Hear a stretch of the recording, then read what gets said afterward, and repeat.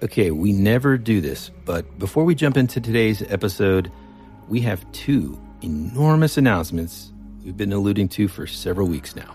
First, we have a brand new website, and you can find it at www.thatwouldberadpodcast.com. That's not, super exciting. It's 2022. Who doesn't have a website? And there's still a bunch of, updates to the site to come, but really the reason why both Tyler and I are excited has to do with the functionality and the sort of centralized location for all things That Would Be Rad.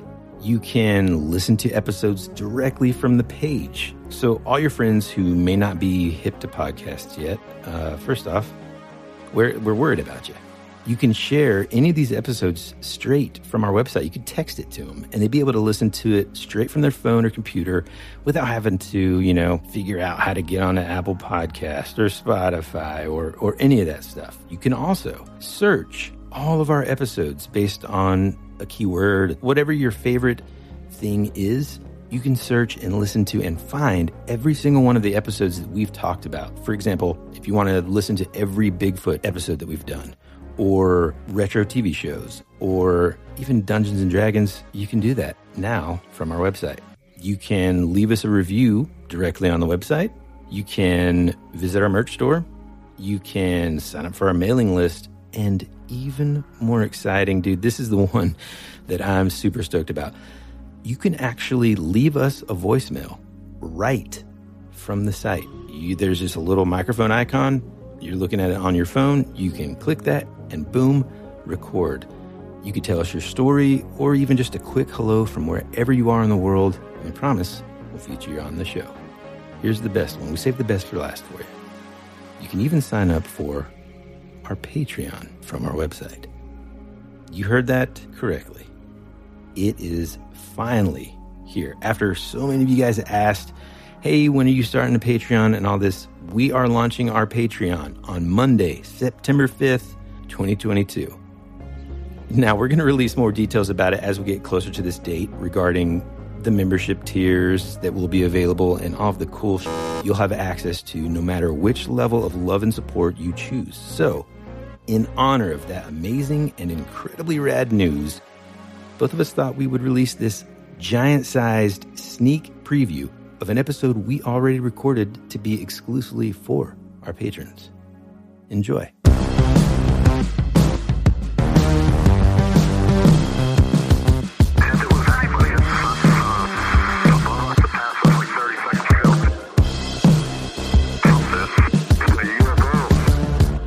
Hello, my friend. Hello, my friend. Hey, I got to say, pal, that I haven't read it yet, to your dismay.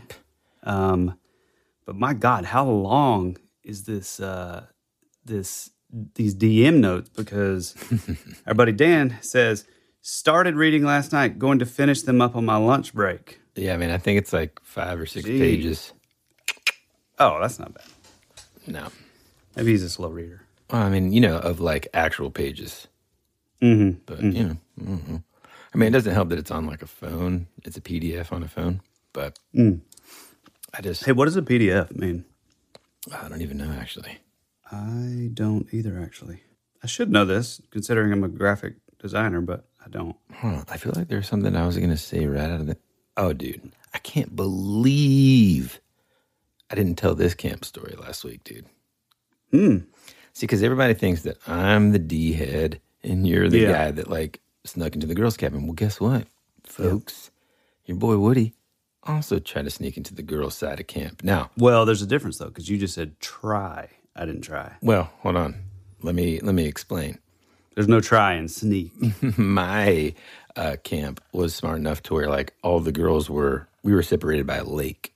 In other words, they dealt with my kind before. Told the story. Okay? I've never told this story. I may have told you this story. Didn't you get chased by like a monitor lizard? No. That's a whole other story. That was a good story, though. Yeah, I just told it to my kids the other day. Moral of the story, kids: do what your parents say. Okay, let me get back to it. Okay, summer camp.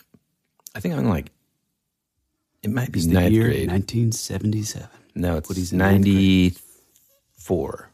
Okay. 1994.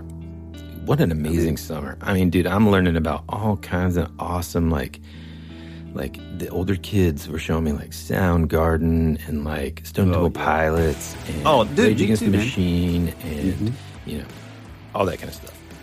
Just an amazing year in music. But anyhow, late at night, me and some of the older kids, we sneak out of our, they weren't actually cabins. They were like sort of like the, used to call them pup tents. I don't know. They're like the old army sort of, you know, A-frame tent. Yep. And it was like two people to a tent. And you had like these like cots that were not really comfortable, but better than the ground. So, you know, yippee-ki-yay. All right. We sneak out. We go to the waterfront. Okay. We untie a canoe. We slowly slip that thing into the water. Careful not to make any noise, dude. You know how everything is just like louder when you're trying to be quiet? You still there? Okay, so we get in the water, in the canoe, it's like, whoa, and we're just like slowly, again, trying to be quiet. It's like late at night on the water, everything's still, every noise, the second the paddle hits the water, it's just like, I feel like it's loud as heck. Well, we're like, this is a big, relatively big, like lake, okay? It's going to take us a while to get there, but we're convinced that, first off, we didn't plan anything with it. We hadn't even, like, talked to a girl. So we're just headed over there, man. It'll be fine. They'll like us when we get there. So we're, like, paddling across. We get about halfway, and this giant spotlight just lights us up. Whoa. And we're just like, get down. We're just, like, being as still as possible, and you just hear someone say, "We saw you duck. Go ahead and start paddling back." And we're like, what? We just stay down. It's the counselors, man. They could see us. They spotlighted us. You know, like we think, oh, we'll just hide in the canoe. And they'll just think it washed to the middle of the lake or something, you know, floated away. They forgot to tie that one up. Anyway, we finally like pop up and they're like, and dude, I'll never forget this dude. Some like bad ace. It's like if one of us was a counselor, I like pop up and then the guy goes, "There you go." Oh, that's man. Awesome. And anyways, we paddled back, we got in trouble, and we never made it to the other side. God, what a fun job. I was never a camp counselor, but like, you know, listening to last week's episode, our buddy Clay and his daughter Z, like, I was just thinking about it, and then you just saying that, like, man, what a fun job to just be able to just mess around and like... Dude, I was a camp counselor. Jokes? Of course you were. But it was a day camp, so it wasn't as fun. Daycare? Day camp, meaning, yeah, exactly. Like the parents would drop the kids off. We would do normal camp activities, and then they would go back home. But my age group was 4 to 6. Oh my gosh! And I mean, I was in college. It was actually my life. It was a blast, dude. Imagine being like a poor college kid. You're like, I was like 19, maybe 20. I stopped bringing my lunch to camp, dude, because I would see these kids. First off, 4 to 6 year olds, but especially like on the younger side, their parents pack way too much, dude. They're never even half a sandwich is the size of their stomach. They're not eating the whole thing. That's my wife. She packs. It's just massive lunches. Yeah, dude. And so you're like setting them up for failure and wasting a lot of food. So they would like, I made a rule because I saw these kids just like dumping. First, the first thing they go for is the chips anyway. They eat the chips and they're like, "I'm full." "What, Mr. Woody?" And I'm like, okay. Well, I started making like the trash can be close to where the counselors were, and we would just like line up and make the kids, whoop. We'd be like, "Whoops, wait a second." And they're like, have these like some moms were intense even back then to my standard. They would cut the sandwich in half, and then each individual half would be in its own Ziploc bag. Now, wait, why? Dude, I have no idea. But if you maybe if you're full, we can save this one. Save it for later. Yeah, didn't save it. Counselor Woody ate the heck out of it. Dude, I ate like a king all summer long. It was amazing. Yeah, that's pretty. Anyway, am I doing this today? I thought so. Let me get over here. also, admittedly, I still feel bad about the shaving cream incident. But Yeah, I made amends with the guy, man. I apologized, every year since then, basically, to this guy. And I can't stress it enough. One of the nicest people just of all time. And, Yeah, that's a sucks. real What a shame. jerk, huh? But we all do. We all have stories. I mean, I had one, but the guy was just. I mean, he was a total dick as long as I knew him. So it's like I know that I should feel bad, but I kind of don't. Well, you're off to a good start there. No, I mean the dude that remember that I put all the marshmallows in his backpack and then hid it under a rock by the fire. That sucks. Yeah. I'm so glad the kids are back in school. Mm-hmm. I can... Dude, they're loving it too, man. They are loving it. Mm-hmm. Yeah, same over here. Well, and school and also like activities. I mean, the level of like, oh my gosh, we got to take him here and take him there, blah, blah, blah, blah, blah, blah, blah. Mm-hmm. But I got it, like towards the end of the summer, dude, I'm kind of ready. I'm ready for that structure. Yes, but I don't love... Like, I know that as soon as soccer starts, it's just going to consume everything. It's hilarious, man. It's like sports when we were kids. It was like, hey, man, somebody make sure you bring the orange slices. Right. And, we'll see you on Saturday. And it's like nowadays when you're like 4 years old, it's like, hey, man, we're not a pro. This isn't pro. Right. And I don't know. Sometimes it's a little overboard, but then. Well, my wife is my daughter's soccer coach. Mm-hmm. So it's overboard, like on the field and at home. Everybody's doing push-ups. She did actually start making them run laps last year. And, oh, dude, that's awesome. And they're like I think one or two are still in kindergarten even. Mm-hmm. So she's out there. I can just imagine Courtney just being out there like, I don't want to hear it, you pansies. Let's go. I love it, man. I mean, I know what you're saying. But I mean, like, for example, like our oldest just started cross country. He and I have been waking up every morning to do like a little like short sort of 1.5 mile, run together. And it's just been awesome, dude. We listen every day. Yeah. Man. We listen to, music and stuff. Like I just put it on my phone and like, we're just out there jogging, talking. It's great sort of father and son time. Mm-hmm. It's just so much fun, man. Speaking of that, dude, real quick. Okay. So he's been Did I already mention this on the show, though? About him begging me to start Stranger Things and... Well, first let's talk about what we're going to be getting into today. Okay. And then, I mean, where are we picking up from? How much of that are we so confident? How much of that are we keeping and how much are we... I couldn't tell if you were going for it and you weren't. Here's the thing. When we have sort of like themes that sort of encompass several months or several weeks, for example, Camp Rad Strangeness, said it normal that time, been practicing. Or like the Spooktacular in October when we just go straight spooky. October Spooktacular. Yeah. October Spooktacular. Is that what we call it? You said Spooktacular in October. Yeah, okay, but it is the October Spooktacular, which lasts the entire month of October. We just go straight spooky there and we try to keep it themed. Here's kind of what sucks for us during that time, even though we've already got it all planned out and yada, yada, yada. Things happen. We watch movies or we hear new songs or, whatever. And we kind of feel like we can't do an episode about any of those things during that time because, you're not getting your money's worth. Yeah. So we thought this week we would kind of finally talk together about a couple things. Mm-hmm. The movie Nope and the movie Prey. Yeah, I so confident. Stop doing that. Yeah, I mean, we've been on kind of a,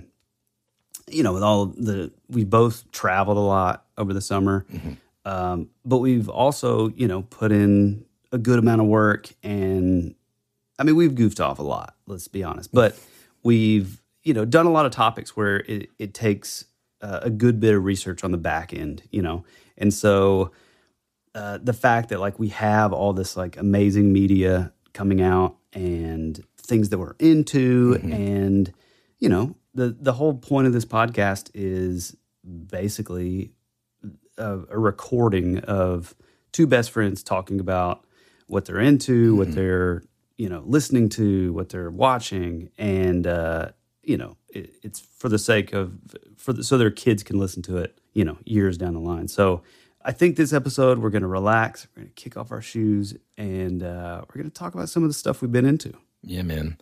I mean, I don't know which one you want to talk about first. Which one do you want to talk about first? Let's talk about Nope first. Okay. Yeah.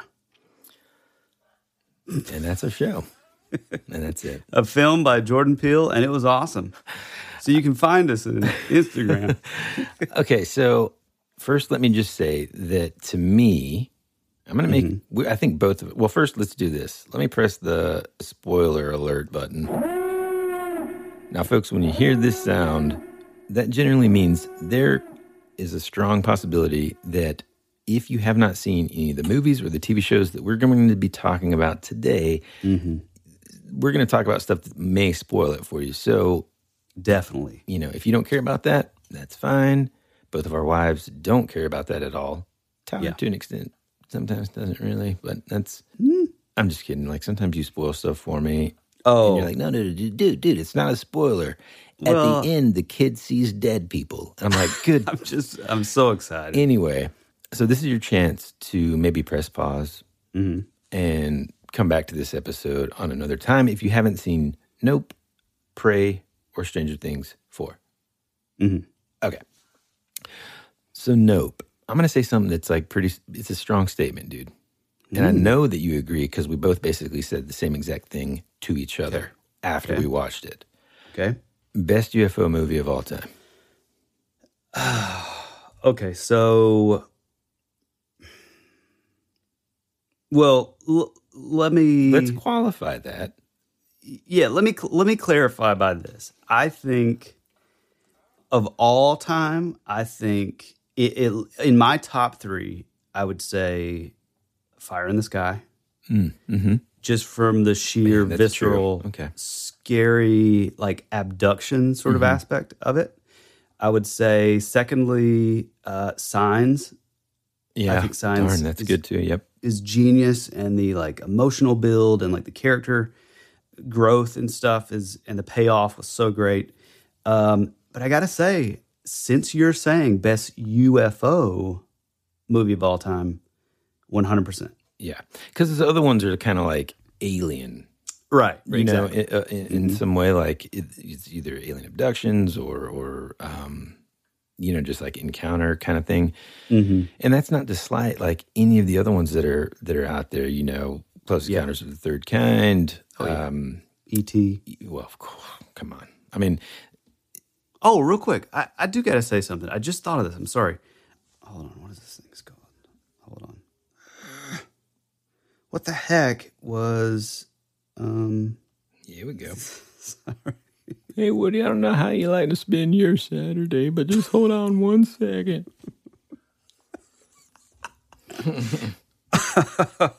Hey, man, today's your day. Okay, just take your time. Oh, man. I know you said you were ready to go, but just take your time, man. That is... We support you. Really funny. I'm trying to find the long UFO documentary that Steven Spielberg did that was like on TV. Never heard of it. God, but it's like it really is like 4 hours. Wait, but you're not talking about the new one, right? No. This is old. This was like 90s. I don't know.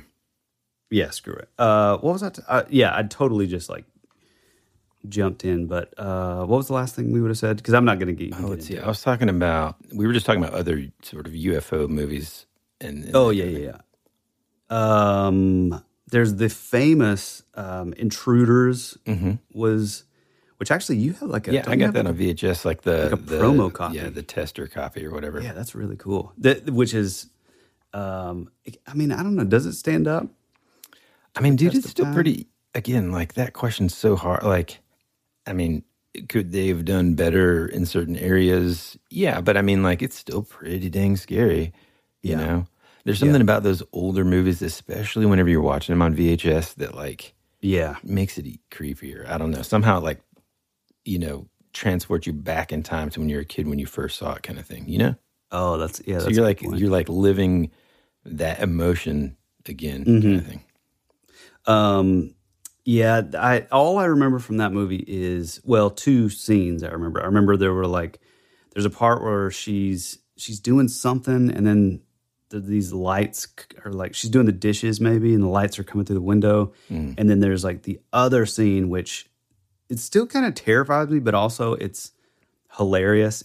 There's the scene where there's like the UFO floating like above the lake or beside the lake, and like the hybrid kid like turns his head. The kid that looks like you, very pale, He looks just like same eyes, weird looking. Yeah. but he's like half hybrid, half human, half alien, and God, it's really funny. I don't think it's meant to be funny, but it is. No, funny. not Yeah. at all. Yeah, that was good. And then I don't know that we've talked about this. I don't think you've seen. Have you seen Communion? Yeah. With Christopher Walken. Yep. I don't know. I if also have holds that up. on VHS.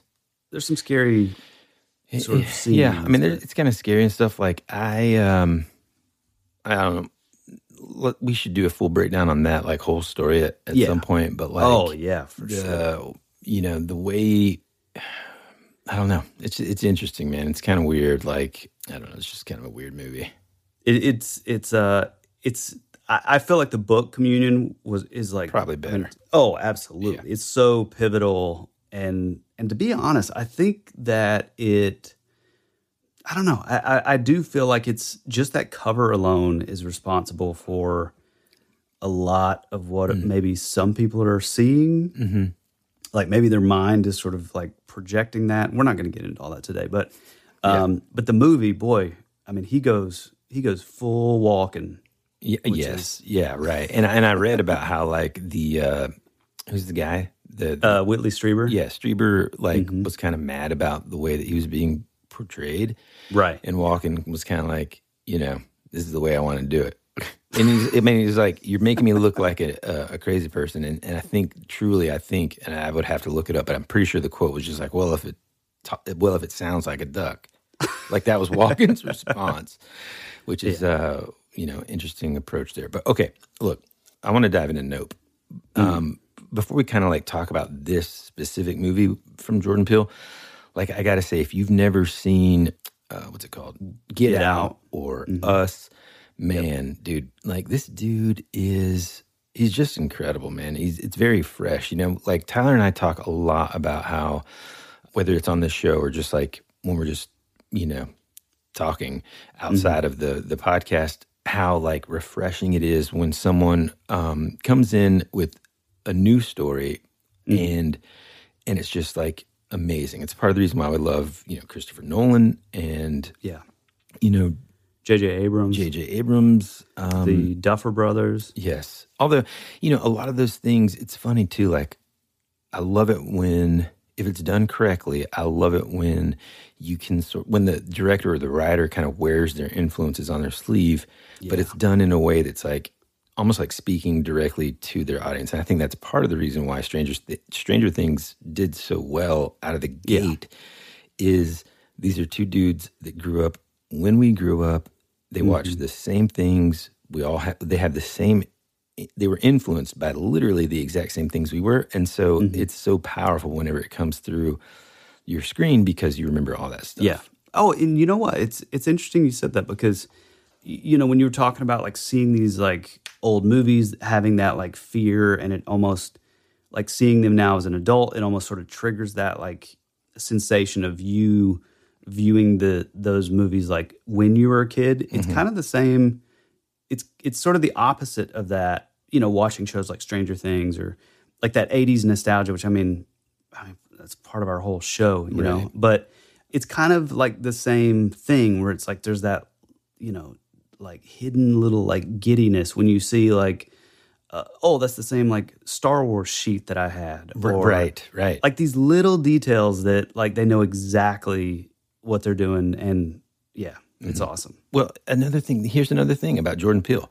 He comes from this like comedy background, and that's kind of what he's known for. And then he comes out of nowhere seemingly with his first writing and directorial debut, Get Out, and it's just like, I mean, it's just mind blowing, right?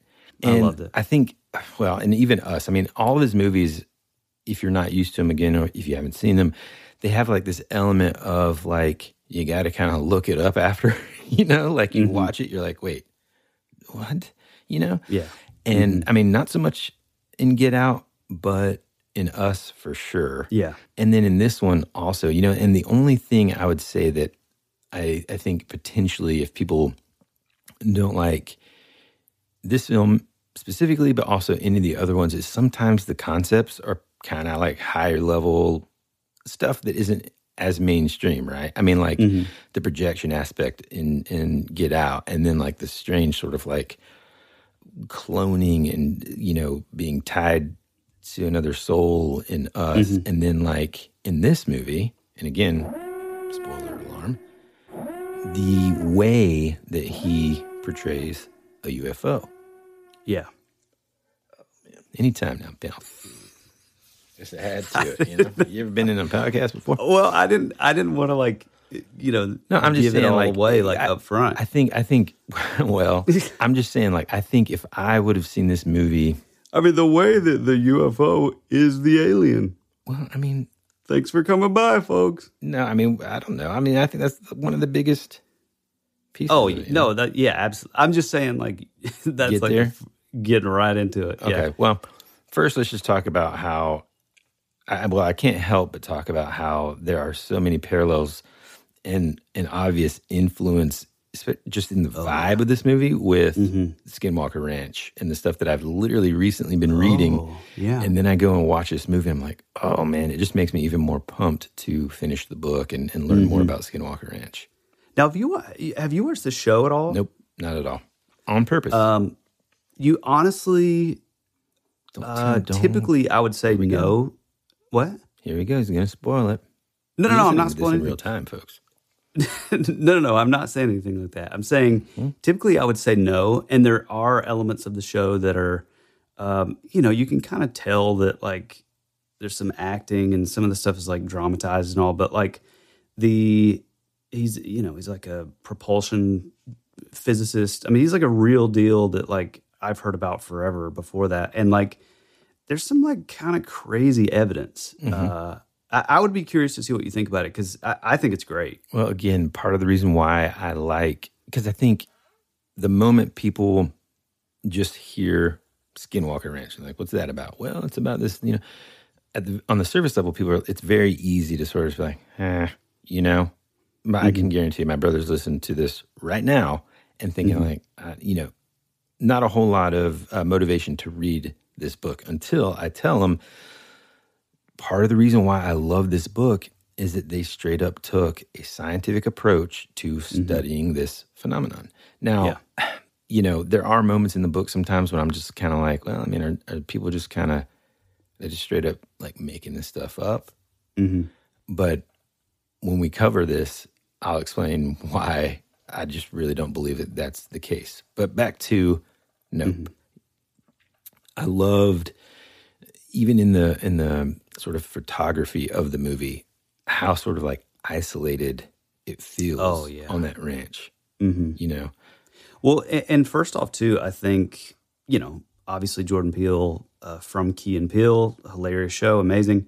But, you know, he's big on sort of elevating these, I mean, I guess in every movie, sort of, you know, a lot of like African-American actors. And so I think that alone was really an interesting choice. And I say that, like, it just sounds weird me saying that as a white dude, but, you know, I can't think of especially like a UFO or alien movie that is like totally focused on black people. You know what I mean?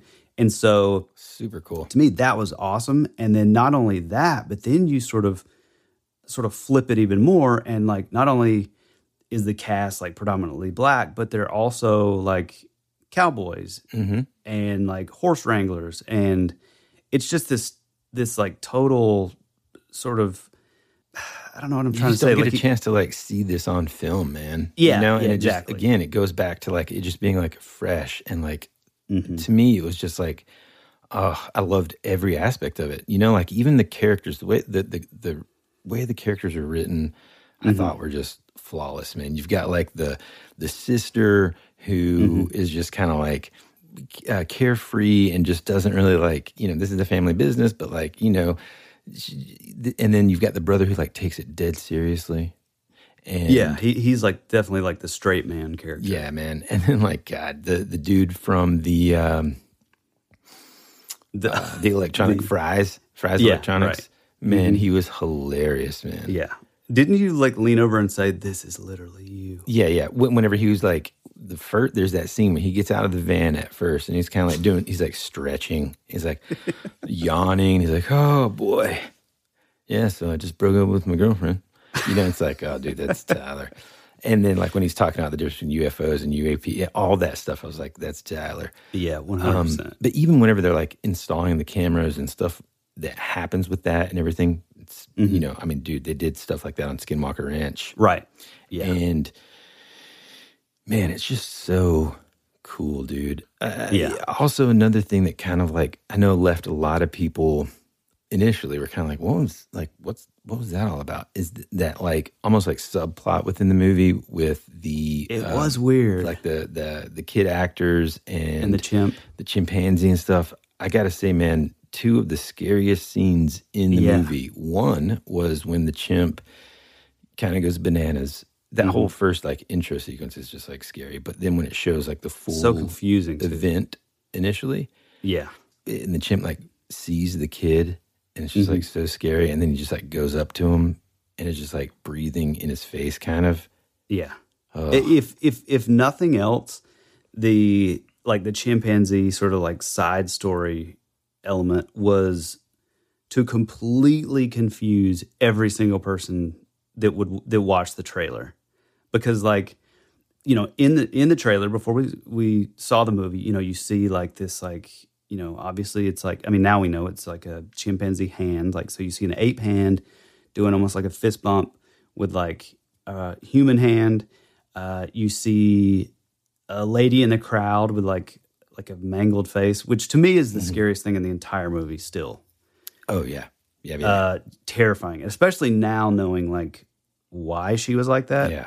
It makes it even more sort of unsettling. But, you know, all these like little like, you know, trailers now are like, they're just so like quick and like, you know, flash, like scenes are sort of flashing and stuff. And it was so confusing. I just remember seeing especially the first trailer, because you're just like, what is going on? Like, I don't know what this is, but it just like, the one thing that I like about it, and I've thought about this several times after seeing it. Well, and also another thing is it's a film that like, you're gonna, whether you hate it or like it, I would imagine, it's a film that you're going to continually like think about. Like, that was so weird. That was such an abstract, odd choice that, you know, I mean, at least for me. But I like exactly what Woody said. It feels so isolated. Like it feels, you know, I mean, obviously, I guess it takes place in like the little amusement park area also. But like, there's really only like 2 set pieces. You know, the farm and then that place. But it does feel, you know, outside of that side story. And what's the Asian actor's name? Oh, Steven Yeun. Yeah. He was amazing. But outside of that story, the whole thing, you know, is very like plot wise, like it's very simple at its core. It's like you have these, you know, this family, this brother and sister who recently lost their dad, which that was amazing, that whole scene and everything. And they're just like at this farm, like trying to do like all the stuff, setting up cameras, like, you know, and it like, if I just like told somebody about that, I would imagine it would sound like almost like boring maybe. But man, it's not, just because like the pacing and like it's so compelling. Like, at least for me, I mean, the girl behind us clearly didn't dig it. Yeah, dude, it's like expertly done, I thought. Like the mix of... After these messages, we'll be right back. This episode is brought to you by Shopify. Whether you're selling a little or a lot, Shopify helps you do your thing, however you cha-ching. From the launch your online shop stage, all the way to the we just hit 1 million orders stage. No matter what stage you're in, Shopify's there to help you grow. Sign up for a $1 per month trial period at shopify.com/special offer, all lowercase. That's shopify.com/special offer. When you need mealtime inspiration, it's worth shopping Kroger, where you'll find over 30,000 mouth-watering choices that excite your inner foodie. And no matter what tasty choice you make, you'll enjoy our everyday low prices, plus extra ways to save, like digital coupons worth over $600 each week. You can also save up to $1 off per gallon at the pump with fuel points. More savings and more inspiring flavors make shopping Kroger worth it every time. Kroger, fresh for everyone. Fuel restrictions apply. America's future can be determined by our dreams and our visions. It was very intense, bright light. For over 200 years, there have been reports of giant man-like creatures. From another dimension, another world, I don't know. The most intriguing mystery on the North American continent. Hey, this is Bryce Johnson from the Bigfoot Collectors Club, and you're listening to Tyler and Woody on That Would Be Rad, because that is rad.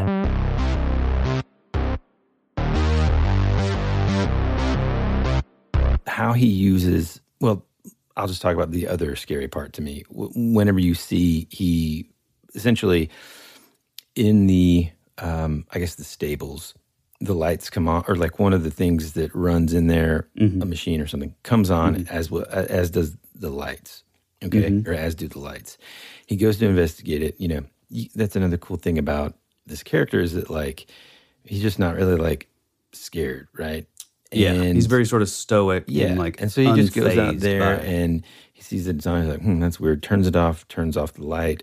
He gets kind of like, I don't know, just kind of close to the entrance and the lights come back on and he like kind of stops. He's like, And he like turns around and sort of where he's looking, it's kind of like a blurry sort of figure that you're like, what?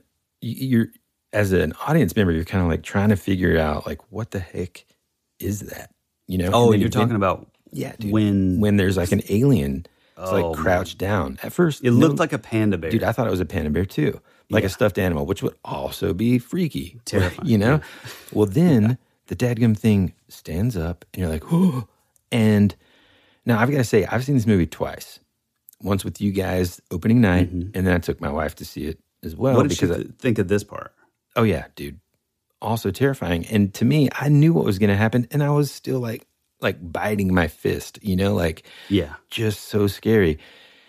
And then another one kind of like pops out in the corner, and they both turn their heads to the side. It's so freaking scary. Yeah. The way that he uses, and then it like pans to like the main character, and he's like, nope. And so like the way he uses comedy within this sort of scary moment. And that's the thing about him too, man. I don't think you can classify his movies as like horror or thriller or sci-fi. It's like, he's just creating his own genre.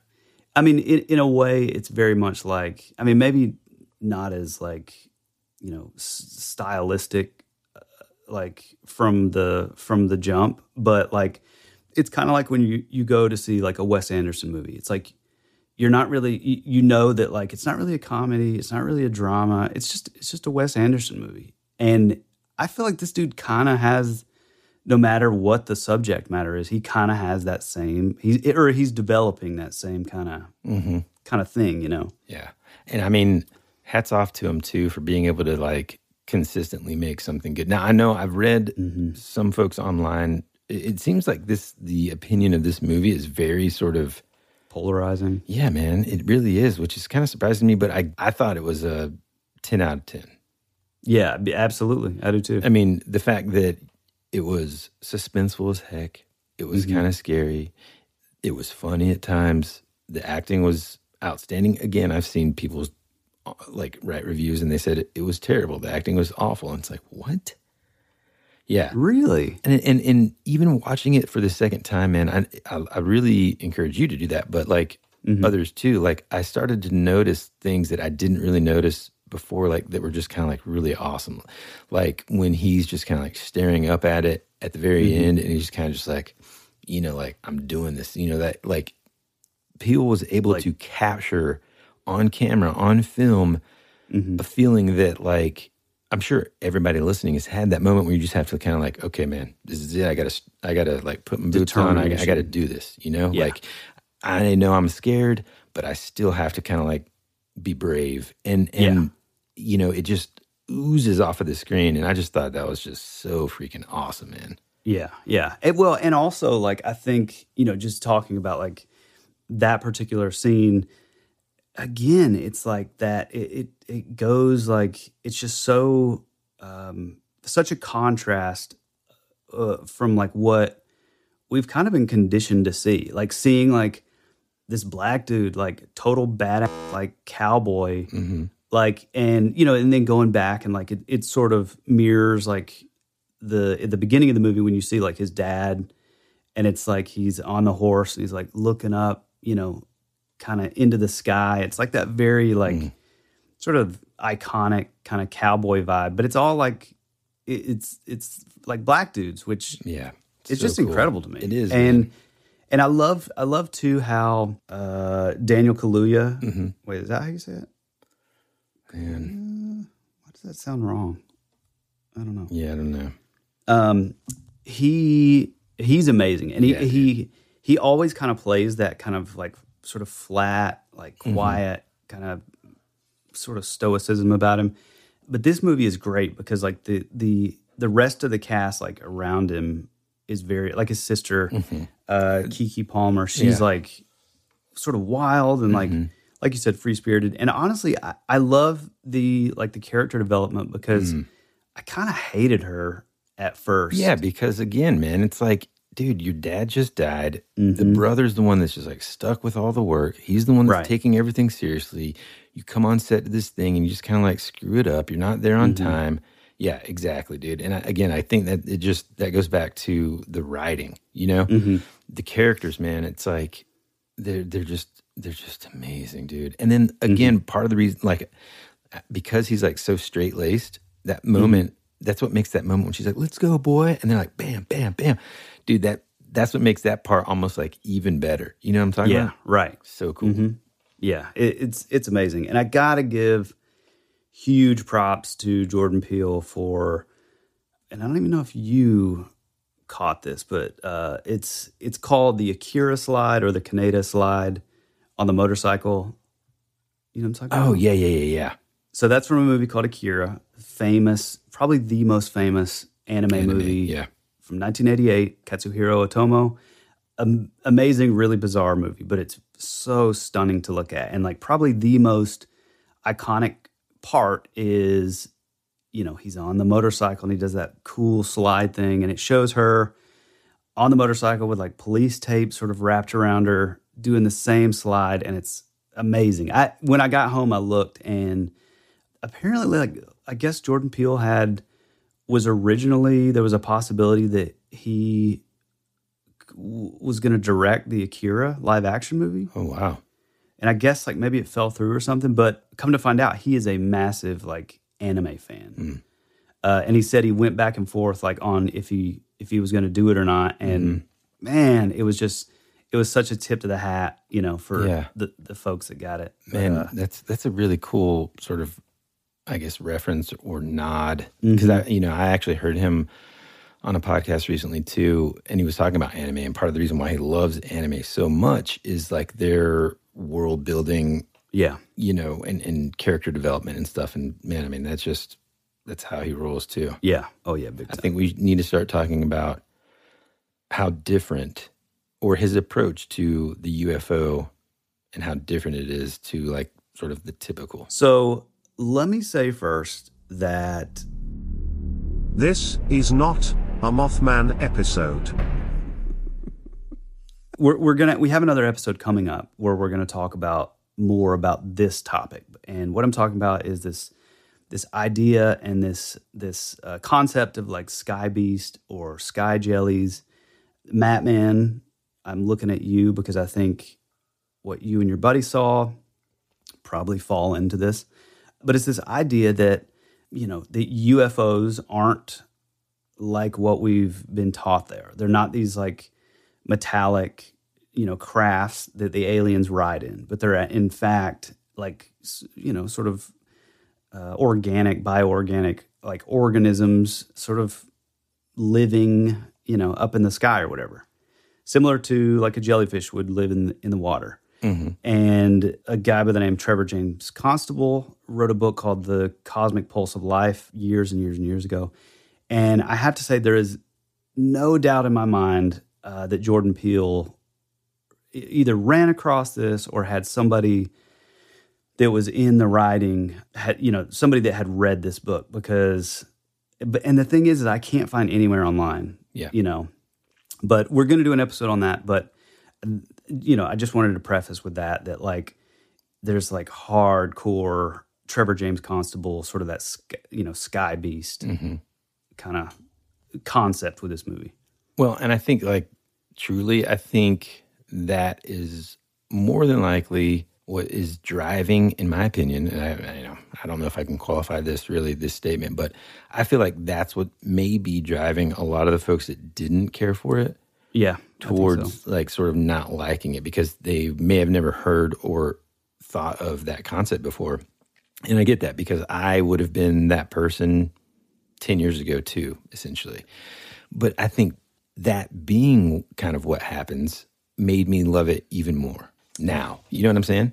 Well, it is funny you say that because like, and I'll admit, like when I first saw like what was sort of happening, when you first see like the things being like sort of sucked up and you see, oh, wait a minute, this is like, they're not being sucked up into a ship. They're being like kind of sucked up into like the mouth of this like, being this like, organic thing. I gotta say, probably for like a minute, I was sort of like, I don't know that I like that but then I guess my mind sort of started thinking in terms of, like the Trevor James Constable stuff. And I was like, oh, well, I kind of, this is like better now. And then as it unfolds, you start to see, at first we see like the cloud kind of thing. And then you see the quote unquote ship moving around, which is just so brilliant. And the photography, dude. It's amazing. Smokes. When it just kind of like goes, whoo, like over the mountains and just like so quiet. See, so subtle. That's what I'm talking about, dude. Every, like, there's like how it's super quiet unless at the very beginning of the movie, you just hear these like, what sounds like, is it screams? Is it just weird machinery? Yeah, right. And all these like little details are almost like taken straight from the pages of a bunch of these like sort of UFO accounts. And you're thinking oh, okay. And the fact that like, no matter what, again, this is part of the reason why I love this movie so much, because then it just makes, it's like, oh, Jordan Peele likes this stuff too. You know what I mean? Yeah, exactly. Yeah. I mean, it's similar to how, we learned, last week, or, we talked about that, like Steven Spielberg admitting that he's been a huge fan of ufology for all these years. And it's sort of like, it's funny to think that like anybody was surprised by that. And like with Jordan Peele, it's like, I don't know why we would be surprised that he wouldn't be into all this stuff, because it's like, I mean, hell, you're making a movie about it, so. Well, like, I guess what I mean is like, it's one thing to be like into it. And then like, I just feel like when you're starting to talk about it being like a living organism and stuff, that's just like next level into it. You know what I mean? Oh yeah, 100%. Yeah, that goes beyond like, even like your, not saying like communion is like surface level, but if you type in like, books on ET or UFO books or whatever, that's going to be like at the top of the list. It was just another way, in my opinion, that he just made it fresh and unique. Like it's just chock full of just fresh, man. I know I keep on saying that word, like maybe that should be the title of, whatever. But like, I don't know, man. I just loved it, dude. Yeah. No, I absolutely loved it. I'm trying to think if there was anything else that was... You know, not too long ago, I sent you that thing where I was like, oh, he must have definitely been influenced by this because of the way that the kids were dressed in that old 80s found footage UFO movie. The McPherson tapes. The McPherson tapes, yeah. Mm-hmm. It's like the costumes that they were wearing were just these that, you know what I'm saying? They look extremely similar to this. And like that misdirect, dude. You know, like in the very beginning of this movie, that scene that I described earlier where like there's this alien there, you're like, oh man, this is it. He's already seeing him. Yeah, exactly. You know? It was so like creepy. And it really did kind of feel like, you know, and I'll get a lot of hate for this, but M. Night Shyamalan, which I still think he's brilliant. I think like The Happening is maybe the worst movie ever made. And he's had a lot of like bad movies, but I still think Sixth Sense, Signs, The Village, I think they're absolutely genius. And I feel like Jordan Peele captures a lot of like his just uniqueness, I don't know, dude. It's just again, the vibe. It's like that fresh storytelling, dude. We've got people that are talking about like remaking this and remaking that. I'm like, dude, tell a new story, dude. Just be a good storyteller. And that's what Jordan Peele is, man. He's an excellent storyteller, dude. And he's bringing new faces and new people to the screen and showing us their amazing talents, dude. And like, my gosh, dude, it's just so good, man. Yeah. I've also got to give a big praise to Michael Wincott, the guy who played like the sort of the auteur filmmaker. Oh yeah, the Sheriff of Nottingham. Yeah, I met The Crow. And The Crow. Yeah, that's where I met that guy years and years ago when I lived in LA at a bar, and it was when he had like the long hair. You know, it just such a bad. And maybe the best. I mean, Will Arnett's close, but like this guy's just has that voice that's like. It's amazing. Yeah, like you just like he's have been to smoking listen. since he was 5 years old. Oh, 100%. Yeah. Yeah, man. He's been in some great movies, dude. I mean, Robin Hood, Prince of Thieves. You know, for a long time, I feel like he was that sort of typecast, you know, period piece type actor. 1492, Three Musketeers. That that's right. A bunch of that kind of stuff. But yeah, man, he's good. He was amazing. I love how, and again, even the development with his character, you kind of hated in the beginning too. And then it's like you kind of get it, like, oh, he's... Especially, dude, I'm telling you, the second time you watch it, things that he says about how, like, he's like, you know, that dream you're chasing after, the one where you get all this famous stuff, it's the dream that you never wake up from kind of thing. And it makes more sense towards the end of what happens to him and all that, like how he's okay with it, like going out, doing the thing that he loved, capturing the impossible shot. You know, one of the things, too, that you realize going back and watching it is, like, after that first sort of sequence where you see this like strange monkey murder, the intro, like the camera is going down the tunnel essentially of the UFO stomach, you know, or whatever. Oh, right, yeah. And you know, and it's just like, dude. Okay, another thing that I think people are going to have beef with, because I know you and I have talked about this, the way it looks like whenever it's like huge and like full form. You mean like when you see it like the outside, like the external of it? Yeah, exactly. Yeah. And it's like doing this weird like zoom, zoom, zoom thing. Yeah. I think, you know, we've talked about this, but one of my sort of like take on that, I thought it was awesome because like from a biological sort of standpoint, this creature, this animal is posturing, and it's like showing it's like, you know, it's attempting to be alpha, essentially, right? And right. It's like the same reason why, like making itself as big. Yeah, dude, from going to Yellowstone, right? You run into a bear, you're supposed to like rear up. Now, the bear's gonna, when you do that, the bear's gonna laugh. You know, he's gonna be like, "Boy, have you ever seen anything so pale and skinny?" But like, and then of course the answer is no, and so he runs the other way. But either way, it works. Packing heat though, so yeah. You got like the 4 rocket bazooka from Commando. Anyway. Oh hell yeah. Yes. No. And again, that's when it went from like, you know. So, I mean, for the folks that haven't seen the movie, I don't know what to tell you, but for like the first half, you know, anytime you see it, like Woody said, it's very like like quick. It looks like a silent. typical UFO too. Yeah, subtle, like metallic. You know, you're like a literal flying saucer, to quote, you know, the guy who interviewed Kenneth Arnold. But like, to me, that was the switch when you start seeing it as like, it almost looked, it kind of did remind me of like a jellyfish or like an octopus. It was very sort of like flowy and almost like ribbon. Almost. Ribbon. That's the word I keep thinking. Honestly, here's the weirdest like sort of connection that I can make. For some odd reason, I like when I first saw it, and like all I could think of is, and this is a weird one, but like it reminded me of the movie The Cell. Do you remember when he's like in the dream? movie? I feel like you brought that movie up on the show before, and I guess I forgot. I don't remember anything about it except for it was just so weird, man. And yeah, super weird. But there's a part where he, he's like in the dream world. They're like asleep. He has like the sharp teeth, and he's wearing like the weird like King in Yellow.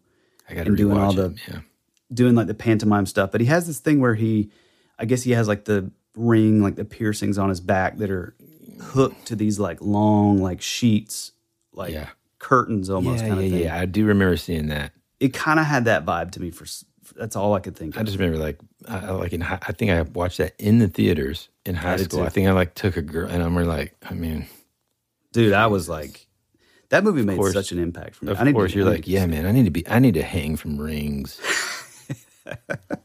Emo kid. Visually though, dude, it was. I'm sure it still stands up, but I stand behind it.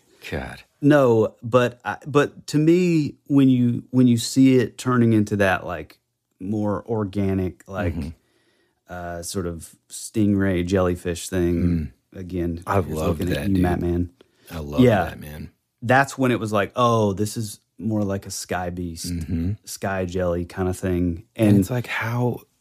It's like how something would react, you know? Yeah. It's either going to, like, it either feels threatened and it's kind of peacocking, or it's just, you know, trying to scare you. It's just, dude, it was so cool, man. And I love, like, the whole, like, you can't,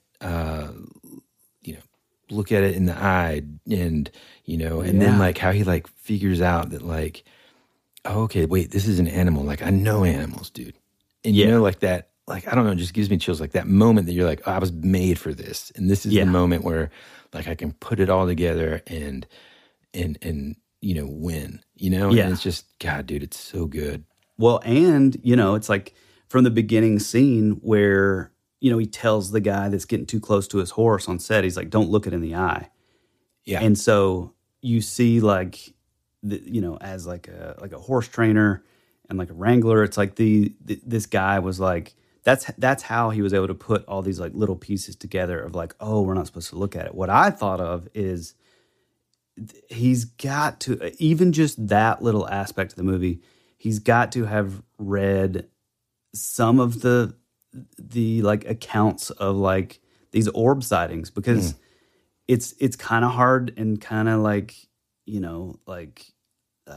not at the top of the list, but it's like, that is one of the things. It's like these things like know when you're looking at them, even from, Stephen Greer, when he talks about like, using like infrared and like, they, they'll go out and like look at UFOs and stuff. It's like, they're able to like read our thoughts, and they know, like, I mean, like my orb thing, it's like there's something about these things that like, they know when you're looking at them.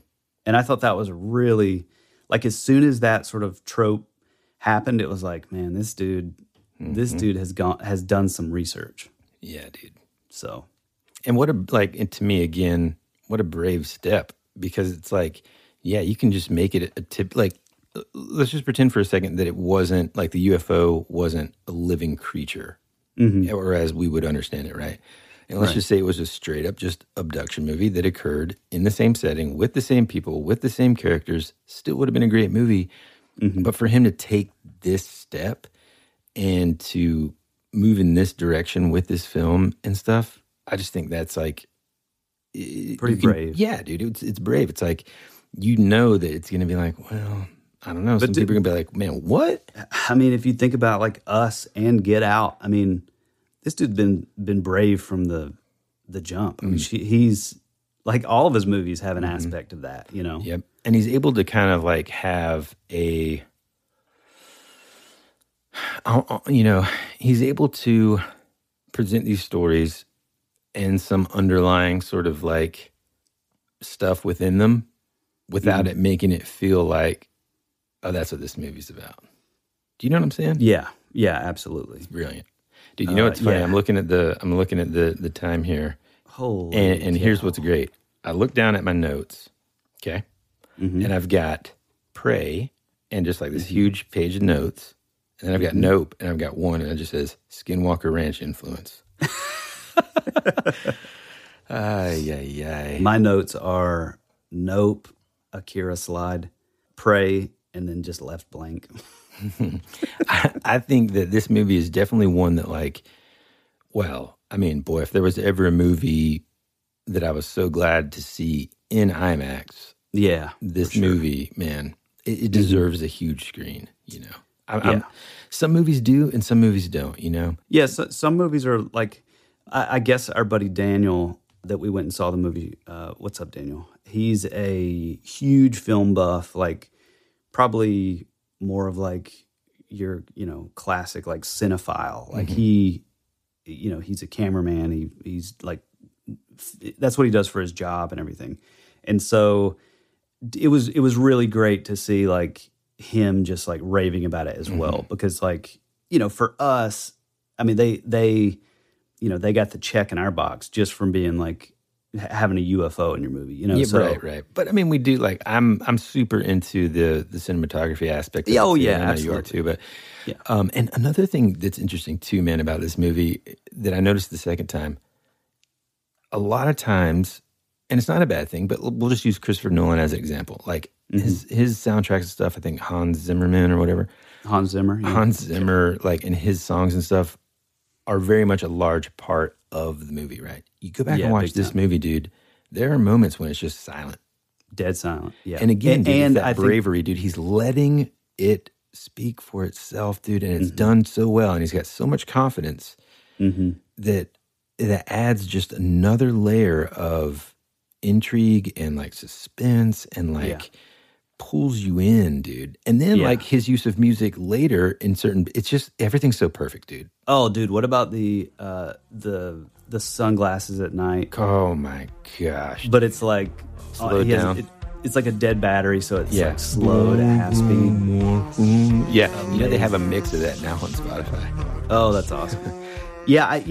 I'm glad you brought that up, because it really plays up that sense of like solitude and isolation. Especially, I love like, even though it's silent, like there's still like these sort of crazy like sound design stuff, like you know, panning and stuff, like feeling like it's way off. So there's one scene in particular that I'm talking about. It's like dead quiet for a long time, and he's in the dark, and you know, it really puts you in that place of like, hey, I'm out in the middle of a barren, like a valley, basically, out in the middle of nowhere. There's nothing around, and he's looking, and he sees like a light, like way off, and you hear like, I guess you hear like the screams or whatever, but you hear it like sort of echoing through through the canyon. Yeah, dude, come on, it was amazing, good, dude. Everyone that worked on that film, right? Absolutely. Like Jordan Peele himself, of course, but the people that were like, the you know, I guess what is it? The oh man, is it director DP? of photography? Yeah. His DP, I think, was this Dutch guy, and apparently, like, he's just incredible. And everybody that worked on the sound, I mean, the like start to finish, dude, from the top of the list to the very, very last person who ever worked on that movie, whatever they did. I don't care if you're just like holding the boom or like if you're the key grip or whatever it is, you deserve an award, period. I mean, it was just so good. And we haven't even gotten into all of the ins and outs about like why, what was the deal with, and I always call him Glenn because he, you know, we know him from The Walking Dead, you know? But like, why was he so like, his sort of character evolution. That was kind of the cool thing. You asked earlier, what did Anne think? Anne loved it. You know, I guess the things that she didn't really care for were more like, you know, the way it ends, like, and not really knowing, like, well, how did he get there? Or how did that happen? Or what happened later? And it's like, well, okay. Yeah.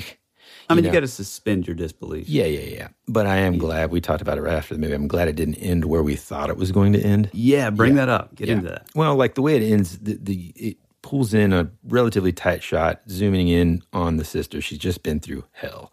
She's escaped this thing. She took a picture of it, whatever. Which was her brother, cool. Oh, yeah. Being, so, and I don't mean to interrupt, but I'm interrupting. That was part of the thing. It's like, you know, as we know, UFOs, like, it knocks out your electronics. So she's in this like little like amusement park, which is sort of like almost like a Tombstone style, like cowboy type thing.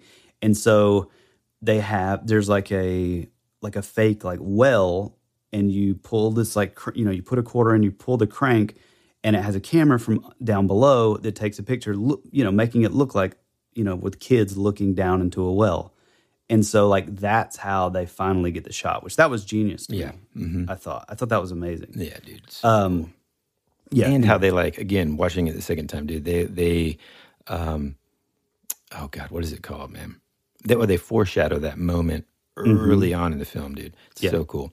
And didn't like when it first appears, doesn't she like ruin the kid's shot? Yeah, like, she doesn't know what it is. It looks like a wishing well, and she sees these kids like looking down into it, and she's like, what are they doing? And she's like leaning to, and then the thing flashes, and she's like, oh man, my bad.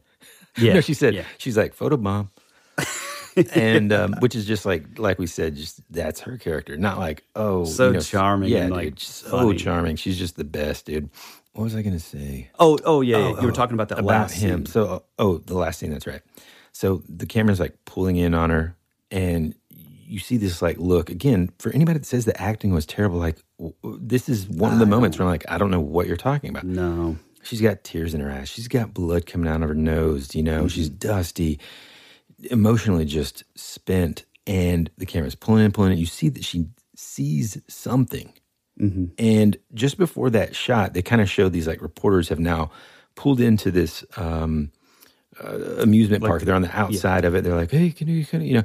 And at first, I mean, initially me, as it's pulling in, I'm like, you don't know what she's looking at. You don't know if she's kind of sort of just gone a little, you know, is she having a mental break and she's just like looking at these reporters and just like, oh, this is my moment of fame. Finally, it's here kind of thing.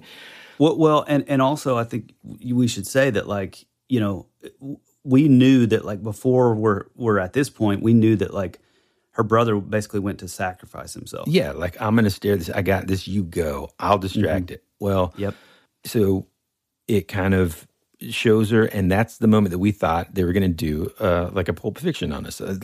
You know, credits were going to roll, and we just weren't going to know what it was that she was looking at. Because it hangs on her for a long time. Yeah, for a long time. And it's like, in a way, partially, I'd be okay with that. I think that would still be a strong movie. It would have been cool.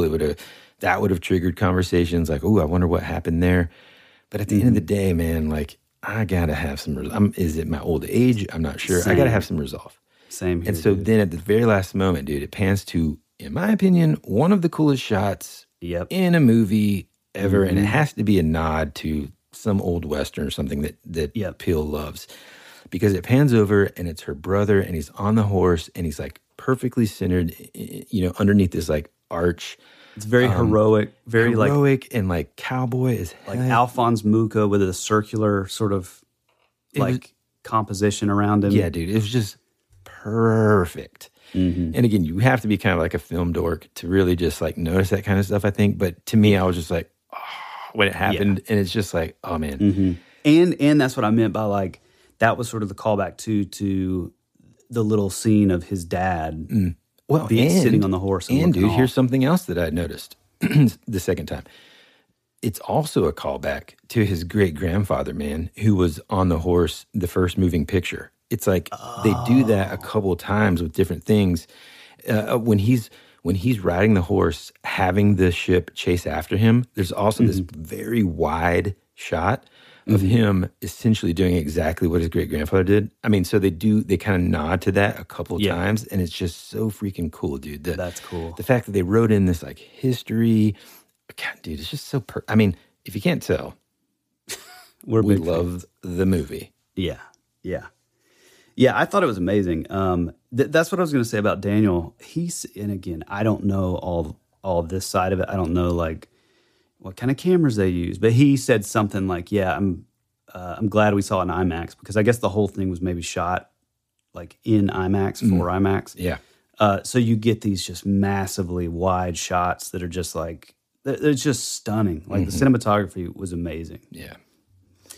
Well, I guess that's about it for Nope. I mean, you got anything else? Well, I mean, I was going to kind of say like diving into more of like why Glenn was sort of like bringing people to his facility to feed this thing. I mean, Ann and I both kind of had a bunch of those kind of questions. What did you pick up anything else on some that? of the things that I picked up, but also, you know, admittedly kind of ended up kind of reading about other people's theories about this too. I feel like this guy, and I really did on my own kind of come up with this conclusion the second time watching it. Mm-hmm. He sees all these people get killed as a young person. Right. And or, you know, maimed. And he's spared. Like horrific. Yeah, horrific, right? And then he's spared. Yeah. To me, it's like a combo of a couple of things. Was he kind of like, well, because the first time watching it, I didn't really get this part either. So how long has this UFO been there? Has it been there forever? And it's just kind of like, when you watch it the second time, you hear the dad say something. No, or maybe you hear him say something about like 6 months, right? And so it's been there for about like half a year. And he tells this story to the final time when you see him like have an audience there and all this kind of stuff. He tells the story of the first appearance or whatever, that he sees it and it took a horse. So he knew like essentially, here's what he's doing. He was a child actor, hasn't done anything since, only known for this basically, or I'll say mostly known for this. Right. He knows he's been spared before. He thinks, I can train, or I can like, this can be my next sort of piece of fame. I can sort of manipulate this thing trusts me. The monkey trusted me. Right. Right? Oh, that's you know what I'm saying? So he's like, I feel like, you know, there's something special about me. I can make this happen. This is my moment kind of thing. I can be spared if I like supply this thing with like with food and stuff, and then I can make it like a spectacle of sorts that is showbiz. Welcome to showbiz, think about kids. That. You know, well, one of the things too that Ann wondered that I had read, and you know, this is one of those moments that I don't really know, because my question was like, well, why didn't it like kind of take him before and not the crowd? You know what I'm saying? Right. There's this scene where he's like, this time he's actually like looking up. And I think it's because previously, actually I just figured it out. Previously, it happened at nighttime. Because if you remember, it's kind of like, he's like, they're starting early. Okay, well, we're just going to go for it. Well, he'd never really like seen it. You see what I'm saying? And the thing didn't know if, because it's dark outside, my assumption is it doesn't know if it's looking at him or not, but the people certainly are, right? Yeah, but I think that happened. Surely that happened at night though, where they could tell if they were looking at it. Yeah, maybe so. I don't know. Or maybe anyway, not. It's just like Maybe something that you're I right. read, and I'm just kind of like, I don't really know. That part doesn't make sense to me. Like, why did he die that time and not before? I'm not sure. But that's interesting. Yeah. That whole dynamic was very strange and interesting too. But there's just so many elements to it, man, that you know, I just think, you know, if people will give it a chance, man, I think even if you're not into UFOs not being, you know, what do you always say? Nuts and bolts. Yep. And you're not like open to the idea of it being something else like this. It's still a cool movie, dude. It's on the edge of your seat. I thought it was awesome. Yeah. That, you know, everything about it. Yeah, I was kind of blown away that.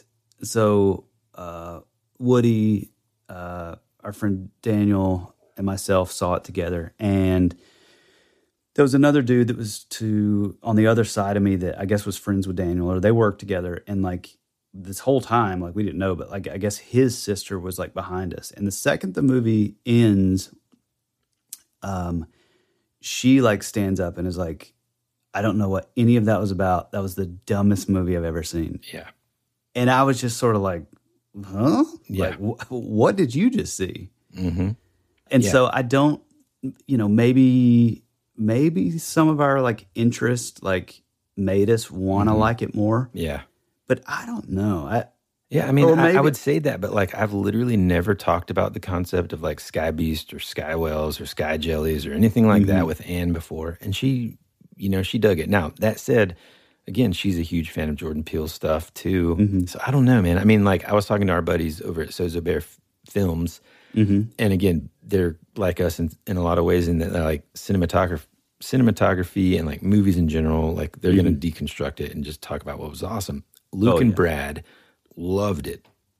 Ellis hated it. And see, that's the thing, because he's younger, and then the girl that was behind us was like a good bit younger. So maybe grow up, Ellis. No, I kind of kidded with them. All three of them basically saying that like I thought we should maybe have them on to talk about the film, but Luke was like, well, we got to have somebody else that doesn't like it so Ellis doesn't feel beat up on. So sorry that you're not here to defend yourself, Ellis, but come on, man. Grow up, pal. Read a book. Oh. No, I don't get that. I don't. Yeah. I feel like it would be. Well, like I said, man, the enjoyable. only thing that makes sense to me is that it's such a quote unquote far out there concept or not mainstream concept about UFOs in general. That if you're not accustomed to that or have never even heard of it, that you might just be like, "What in the heck?" Yeah. So it's what are you telling me? It's like it's a bunch of like it's floating materials. Well, I think the reason, like I said, I initially had that sort of visceral reaction of like, I don't really like this, and it's crazy to me, man. I had the exact opposite. Well, the reason why is because like. And I didn't realize it at first, but like in thinking back now, I know why. It's because I knew at that moment that like all the possibilities of seeing like actual like grays and stuff, like aliens walking around, like that was off the table. You know what's funny, man? I was bummed out a little by that. I sometimes get like very nervous, and I'm generally disappointed by that reveal in most movies. Like this is what the alien looks like, and I'm like, too much CGI. Now that you're saying that, I mean, again, it's like a M. Night Shyamalan kind of thing where it's like a play on like the old sort of Hitchcock, where it's like show less and it lets the viewer's like brain sort of fill in those gaps, and it's scarier. Well, and it's kind of like, I mean, I think we talked about this, when we talked about Spielberg or whatever. Close Encounters of the Third Kind. You don't really actually see the alien, right? Until like a little bit later. I think there's some like I had like the director's cut, and I think there's more scenes with them in there. But I don't know. I like that like mystery, but then always, dude, when they finally show them, it's kind of like, yeah, no. I totally get it. Although, actually, with this movie, it's sort of the opposite. Like I'm so glad that you finally started to see it like in that sort of ribbon form, because I feel like it wouldn't have been nearly as like, like I said, that's when my mind like shifted to like, oh, this is like a Sky Beast type thing. It's like, no, I wonder when it happened, when he was like, well, I like that it has different forms, like people see it mostly. And that's another kind of cool thing to like wrap your mind around. It's like, if that is what UFOs look like, or are, I should say, well, why do people mostly see them as like in the saucer form? Well, that's because that sucker's about to eat something. And you're a person and you're near it and you're like, ooh, yeah. Well, and so I've only seen the movie once, and you seeing it twice, like, I can't totally remember, like, what was the sort of shift between like it going from being like your typical metallic craft to like that? Yeah, it was kind of like, they were messing with it. Like they're trying to get the perfect shot. They've got like the cameras that are all analog, and they've got film in there, to avoid the what is it, EAP or the like the electronic disruptions, failure, basically. Right. And they've just kind of messed with it a bunch. I feel like this thing was agitated. It knew that these things are just kind of like toying with it in some way. It was pissed, and so that's when it first took like the kite, or it had like the thing, the little tail hanging from it. She said, she makes like a comment like, "Well, it'll never eat those again," or something. Yeah, and that's part of the reason why at the very end too, he's like, man, again, dude. There's this scene, dude, where this thing is like coming and like the UFO like banks kind of sideways. And like how small he is in comparison to that UFO, and he's like riding beside it. Good Lord! So he's like trying to get this thing to chase it. Yeah. Well, then the way that he figured that it's not going to eat me after a certain point is he drops this like parachute that's attached to a bunch of flags, and then it just kind of like whoosh, takes off because it remembers. Oh, the flags kind of choked me up a little bit. Yeah, right. It's like onions for you. 100%. Yeah. Hey, speaking of onions, and this is way off topic, but I've got to say, man, I finally finished, and I'm not going to spoil this for people who haven't seen it, but the show The Bear on Hulu. I'm so glad you watched it, dude. In my top 3 favorite shows of all time. All time, dude. Of all time. I got to say, incredible. It's rare that I say this, but is it? I guess, I don't know. It's just one of the most perfectly done shows. Yeah. The soundtrack is very smart. The acting is unbelievable. Like, let me ask you this, dude, all of the other people, besides like 3 real sort of main characters, cousin, the main dude, and the sous chef. Yep. Everyone else in the restaurant, did it feel like they were actors or like people that worked in the restaurant? Dude, it's so real, dude. Right. Oh, so good.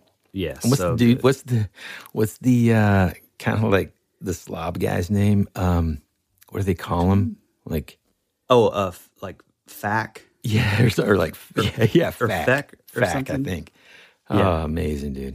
Yeah, dude, that show is so good. It's on Hulu. We're not sponsored by that show in any way.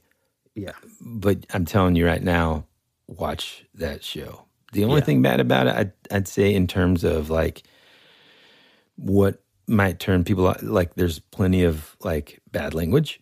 A lot of outside that though, there's no nudity, there's no suggestive themes, there's no whatever. Some like talk of like drugs, I guess. Maybe. Well, maybe yeah.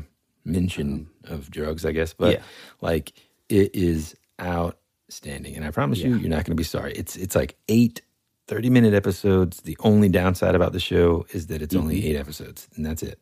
Yeah, 100%. We, however, are not on this episode to talk about The Bear. I just had to get it out there. Yeah. But next up, we're going to be talking about Prey. Whew, man.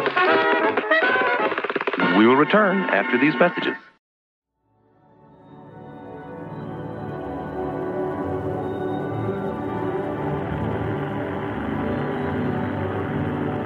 There's something out there waiting for us. And it ain't no dead.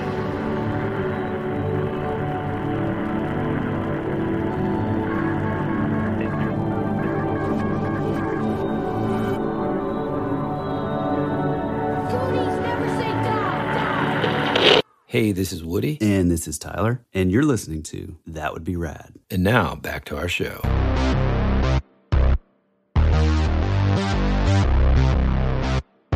All right, dude. I've been so freaking excited about talking about this movie, Prey. I mean, we didn't even really wait that long. But, I mean, it is... Well, okay, look. I have been a Predator fan since we were kids. It's one of those movies that you can add to the list of movies that I saw way too young. It was far too violent. There are moments in the first one that just like scars just about everybody I talked to. And specifically, I'm talking about in the first movie with Arnold Schwarzenegger and everything, when the Predator like rips the dude's spine out and his head's and just like dangling on the end of the Classic, right? Yeah. The movie is, and I've gone back and I've rewatched them. It's classic. And if I get the question, how does it hold up? Again, that's hard to qualify because I mean, there's that moment that I think I put on our Instagram where he's like, "Hey, you son of a gun," and then they just clasp hands and just flex muscles, and it's just like that's it, that's the shot, right? Yeah. So you're coming from like that to finally now they've made I never really watched the Alien vs. Predator movies. I like both those franchises. I've just not watched them. I need to. My son's always talking about it. But I remember there was like nothing that was memorable enough for me to remember. Yeah, it's like Jason X or whatever. Yeah, exactly. Or Jason versus Freddy. Yeah. Yeah. But and like the what's his name? Adrian Brody. I didn't see that one. That one's kind of cool. Again, it was just cool because I think he's awesome, and he's Predator stuff. It's like Predator, other than Alien vs. Predator. If a Predator movie comes out, or a King Kong movie comes out, or a Godzilla movie, or Terminator, I'm gonna see it. That's a franchise that I just got to give it a chance, no matter what. Mm-hmm. Well, and let me say this too. I think this is sort of a franchise that like Aliens, like Nightmare on Elm Street, is these franchises that started out in the 80s where the majority of everything was practical effects, and it looked, beautiful in that low-res sort of glow of the 80s, especially on like VHS and, bad old TVs and bad VCRs and stuff. It's like, it really worked. But it's like, those franchises lasted so long and they had so many sort of sequels that, once you got into like the 90s where it's like the early days of like CGI, it just you really like, it was really unfortunate. So I kind of do feel like now is a good time to like sort of pick up where like some of those franchises left off, because we do have like the technology now to make it look more real, and then also like people are just better at practical effects now. Right. Well, and also you have all those kids that grew up and they have that affinity and that nostalgia for those properties that they're gonna like take care of those things and like it's not just like they're gonna have respect paycheck. when they're exactly yeah. Well, so this movie was a perfect example. This movie was a perfect example of that. Yeah, I think we got that. You didn't have to say it. Anyway, I'm just kidding. Window areas. What's interesting about this movie to me is that even if it wasn't a Predator movie, I would have come out thinking that was one of the coolest movies I've ever seen. Like the story. First off, too, I cannot believe that they hadn't done this yet. Mm-hmm. Because like, I don't know. I mean, to me, it kind of combines the things that we love. Like, I love Native American history and lore and culture. Mm-hmm. And then that mashup with the Predator and like... Amazing. Dude, one of the first scenes, when she's out hunting and she sees the ship kind of coming through the clouds. Awesome. And then she goes back and tells her brother, like, look, I think it's, because like in their culture, there's that moment where they kind of like prove to the tribe that they are just a bad A hunter. Mm-hmm. And, they go out on their own essentially and kill like a predator, not the alien, but like a, like a mountain lion or a bear an apex or whatever. Predator. Yeah, an apex predator, exactly. Yeah. And she's like, I think the exact quote was, she's like, hold on, I wrote it down because it's so cool. She's like, this morning in the sky, I saw a sign, the Thunderbird. Dude. I mean, yeah. Also hardcore synchronicity because we're also doing an episode on the Thunderbird. Mm-hmm. Spoiler alert. Yeah. But like, this implies a couple things to me. Number one, Thunderbirds. Mm-hmm. Or number two, that's the way they could explain seeing these ships flying around. And it tells me that this isn't the first time they've seen them as a culture or as humans, right? And so, like, they're used to them. And there's even a part in the movie where later on she says, I think I saw, and, insert Comanche word here. I don't remember it.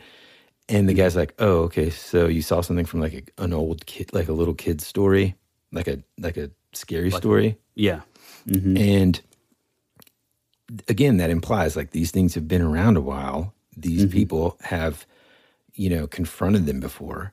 And I'll get into later, like some of the sort of like nods and connections between this movie and the original that are just like, man, so freaking cool. I'm really glad you brought that up because to me, I kind of thought that as well. But to me, it's like a sort of a similar trope with, how like in the Bible, you look at like Revelation and it talks about like on the end time, there's these like giant wasps or locusts. And it's like, you sort of insert that into the modern age and it's like, oh, well, that's like a helicopter. Or like an aircraft. And it's kind of like, I think that's cool that they sort of did that with this. Yeah. But I didn't even think about them saying like Thunderbird, like it was a like fairly not common occurrence, but like something that they had seen before. Yeah. It made it into their zeitgeist. Right. That's really cool. Now, a couple of things that I've seen online in terms of like complaints, and it's something that you notice kind of out of the gate when you first finally see the Predator, is that it looks a little bit different. I think it's awesome. Yeah, dude. I thought the design was amazing. And so the director, a guy named Dan, and I'm going to... Trachtenberg? If anything, I'm famous for just mispronouncing names in places. Yeah, Trachtenberg said that in comparison to the original films and the previous versions, he wanted something that was a little bit leaner, more like,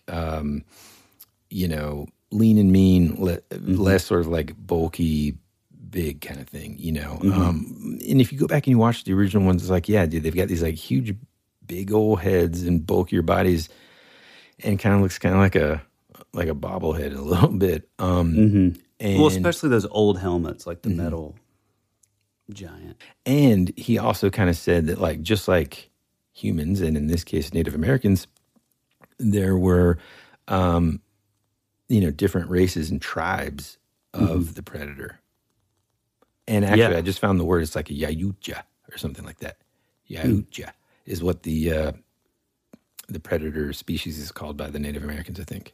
Oh. Yeah, I know that there's like a comic series where, well, and this is, I think it's tied to like, was it the second one where he's given like the like pirate gun?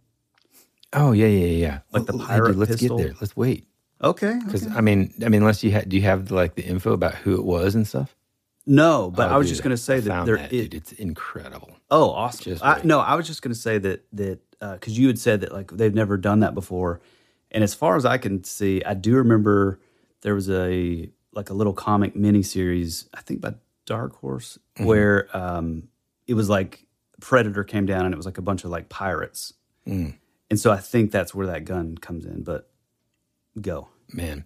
Oh, another thing that's kind of different about this Predator is like the mask. Usually we're used to it like being more like metallic and more sophisticated and stuff. Well, in this one, it's more of like it's like a skull, and like you even get to see. I loved there's this scene where it like kills this wolf, and it just like it's you never see it like eating these things. It's literally killing for sport. Yeah, and it like melts down its face to like just be a skull, and then it just like attaches the skull to like its belt or whatever. Yeah. To me, like the mask almost looked like a turtle shell, or like, I mean, bleached out, of course, but like it almost looked like multiple sort of like bones or like pieces from other things sort of fused into one thing. Yeah, I think too, like it was a deliberate decision by the director. He said that like, in like Predator 2, I remember there's like this huge, again, because I just watched it, huge like sort of wall display of all the creatures that it had killed, kind of like trophies. Yep. In this one, he wanted to kind of like, almost like Native Americans would at times, sort of like use some of those things as like a decorative sort of piece of clothing. You know what I mean? I mean, dude, talking about skinwalkers, like they would have like the coyote skulls, Well, What do you mean? On top of their head, kind of like hats almost kind of deal. Oh, man, yeah. Is it said anywhere like what the mask is like from? Like, No. is it one animal? No, I didn't find that. Another callback line really from the movie is that there's like this scene where Naru, who is the main girl, and by the way, I mean, such a freaking bad A, man. This young lady is incredible. She was not only just a great actor, but like, dude, she's just so freaking bad to the bone. And well, like, tell them that her real name. Her real name is Ember Midthunder. Damn. And like the guy that plays her brother, his name is Dakota Beavers. Not as cool, but still, no. But I mean, like these I'm kids, kidding. like one of the things that I thought was just so like real and authentic is like all of these young Native American actors, man, who are just so freaking bad at the bone. And it's just cool to me. Like, I hope, even though they're just like, actors, but I hope that they are embracing their Native American heritage as much as it seems like they would to know all this kind of stuff. And I mean, like, oh, it's just so cool. But anyway, the older brother. Well, real quick though, before you move on, did you want to tell them about do you know about the whole Comanche cut? Oh, yeah. So like right now on Hulu, this is so cool to me. They have a full Comanche overdub version of the movie. Yeah. So whenever I like saw that, the first thing I think of was like, dude, can you imagine being a kid on a reservation? No. I don't think it's an overdub. I think it's literally shot. No. I think it's dubbed. Are you sure? Yeah. Yeah, it just says, I think it just says Comanche dub. I mean, you can look that up while I'm talking, but like, can you imagine being a kid like on a reservation and everybody just like gathers around? They're like, all right, like, let's watch this. And it's in your like old school native tongue. Yeah, dude, that's incredible. It's just amazing, dude. It's just amazing. All right, let me talk about this kind of callback. For those of you that haven't watched the original Predator in a long time, Tyler's probably one of them, although you can also watch it on Hulu. So if you have Hulu and you're going to watch this movie, go ahead and watch the first one. Oh, real quick. The producer of the movie is Jane Myers, who is an enrolled member of the Comanche Nation. Oh, wow. It's pretty cool. That is really cool. Yeah. Initially, Naru kind of doesn't really know what it is.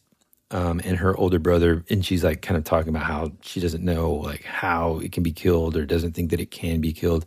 And her brother responds the same way, basically, that Arnold Schwarzenegger did a couple hundred years later. And he says, if it bleeds, we can kill it. Right. Man, like, I love that. When I like, that was one of those moments where I'm like, yes. Another cool thing about it being the Comanche Nation that's involved. So the characters in the film are in the Comanche tribe. In the original film, you guys will remember one of my favorite characters ever, who's Billy. And he's a Native American in the movie that was descended from the Comanche. So again, this goes back to that idea that, these people had been sort of, or had interacted with this creature before, and the stories of them have been passed down for generations. And again, it connects to that original movie, which I just think is just such a cool That is really thing. cool. And if you watch the end credits, there's like these animated drawings that show more of these ships kind of approaching the tribe and stuff, kind of showing you the storytelling of the Comanches over time. Man, that's really cool. Yeah, dude. I'm not like, super up on this, but I wonder if there's some sort of like folklore or like oral traditions in the Comanche tribes that are similar to like say like the Hopi Indians, where they would talk about like these ant people that would come down and they gave them like knowledge of certain things and like taught them things. Like, I wonder if in the Comanche tribe there's that aspect that is like sort of likened to, what may be the Predator, Yeah. or these aliens coming down. Yeah, man, I don't know. We have to look into that. Yeah. Because I bet there is. Oh, yeah, for sure. So this is something cool, too, that I found. So the director was talking about how when he was young, he kind of talked about like where the idea for the movie came from. When he was young, he wasn't allowed. It's like, this is what's going to happen to Woodrow. He wasn't allowed to watch the original movie because his parents thought it was too violent for him. So when all of the kids in his class were talking about it, which is kind of what's happening with Woodrow, they explained this scene where Billy, the Native American in the first movie, he steps out to battle the Predator. He's basically self-sacrificing, essentially, so that Arnold Schwarzenegger and this lady that I don't even remember. I just watched it, and I don't even remember how she came about. But it's just like, I don't know, put a attractive lady in the jungle too. It's the 80s. Who cares? Yeah, who cares? At some point, they're going to bust through a wall. Nudity. And they're like escaping. It's that famous scene, the get to the chopper. Well, right before that, Billy, takes his knife and he like cuts his chest to essentially thinking like the scent of his blood would bring the creature, right? Yep. And the kids told the director, Dan Trachtenberg, is that right? I think Trachtenberg, that they talk about that scene, and then they're like, oh yeah, and then there's this like crazy battle in front of a waterfall. And so Dan was like super pumped to see this. Well, obviously when he finally was able to see the film, he saw that that's not how the scene goes. Basically, Billy cuts his chest, and as he's ready to battle the Predator, the camera cuts away and you just hear Billy scream. So Trachtenberg had this idea of setting this film in the past and having these members of the Comanche tribe face off against the Predator, essentially wanting to see this battle. And if you remember too, there's like a really cool, like just visually, man, you can see that is really what kind of drove him to kind of see this. I mean, to kind of make this. Yeah, dude, incredible, dude. It's so cool. I love that. So maybe it's a good idea that I don't let Woodrow see the movie. Yeah. And then he can kind of create the movie that he wanted to see in the first place. All right. Last sort of connection here. Okay. You talked about it already, but I stopped you. This is kind of the biggest Easter egg. So in Predator 2, like you talked about, Danny Glover. Danny Glover. I think it's pronounced Glover. Anyway, he receives this, flintlock pistol and looks at it and stuff and whatever. After, even as I was watching this, I didn't even connect it yet. One of the fur trappers kind of gives Naru this gun and kind of like is trying to teach her how to use it so that she can now save his, even though he's the one that like helped abduct her. Right. Anyways, she's trying to use it, and I thought this part was so freaking cool too. She tries to use it and it doesn't work. And she's like, screw this, kind of thing. She keeps it, but she's just like, I'm just going to trust what I know. Yeah. And basically, everybody, yada, yada, yada. I think the movie ends or whatever. When you look at the pistol at the end of the film, at some point you see that it says Raphael Adolini 1715. And at the very end of the movie, she gives the pistol to the elder in her tribe. Well, this, folks, is the pistol that Danny Glover gets, dude. So that means clearly full circle, dude. There was so those ships arriving totally marked. Like, man, that's amazing. It's supposed to take place in what, 17? Yeah, 19? 17 something. Yeah. God, that's amazing. That's incredible. Yeah, 1719. Yeah. I totally almost gave it away up top. Yeah, I know. Because I didn't know that it was like a. Yeah, I know. You don't know, pistol. But you do spoil it. You do spoil. Now, listen, real quick, too. Spoiled. I'm going to talk about my third favorite character. So, first, on the top of the list, Naru. She's so amazing. I almost just like woke my young daughter up in the middle of the night and just be like, come watch this movie with me. Dude, you know what I'm saying? Like, I'm going to go ahead and say this. Dude, when the movie was done, when I first watched it, I immediately, because I'm a girl dad. I have 2 daughters, 4 and 7, and a wife, so there's a lot of estrogen in this house. I immediately was like, God, how can I figure out a way to let my daughter see this? But there's no way. Yeah, no, for sure. Like, that's how you do girl power. Yeah, dude, 100%. And amazing. Like, it's funny too, man, because like, I'm a boy dad and a girl dad, and I'm very lucky in that way. And it's funny how like there's clear differences between the two and stuff, but it's like I still want them both to see like just how badass it was. And like my daughter specifically too, man, you know, she's like a little shorter than people in her class. She has an older brother. She sees him doing, you know, bigger things. And there are times when she's like, I don't, you know, well, someone said this and they said I was like too short. And like I've had the talks with like, don't you ever let anybody tell you can't do something. And if they do, the best thing you can do is prove them wrong. Now, I'm not talking about when your mom and I say don't do that, right? I'm talking about, you know, if someone says, oh, you're too short to do that. Oh, you're a girl, you're not strong enough. I'm like, nope, prove them wrong. This movie, man, like, it's just so good. It's so perfectly done. Okay, so she's my favorite. Second favorite is her brother. What an amazing dude. Yeah. Just his sort of like ending scene, just so bad A, man. Yeah.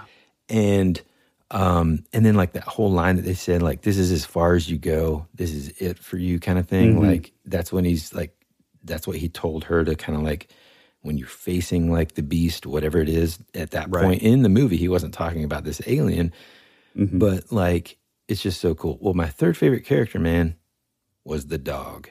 And I was about to say, if you don't bring up that little dingo. Dude, talk about what, like, there's so many moments that, like, I had such anxiety because, like, the dog.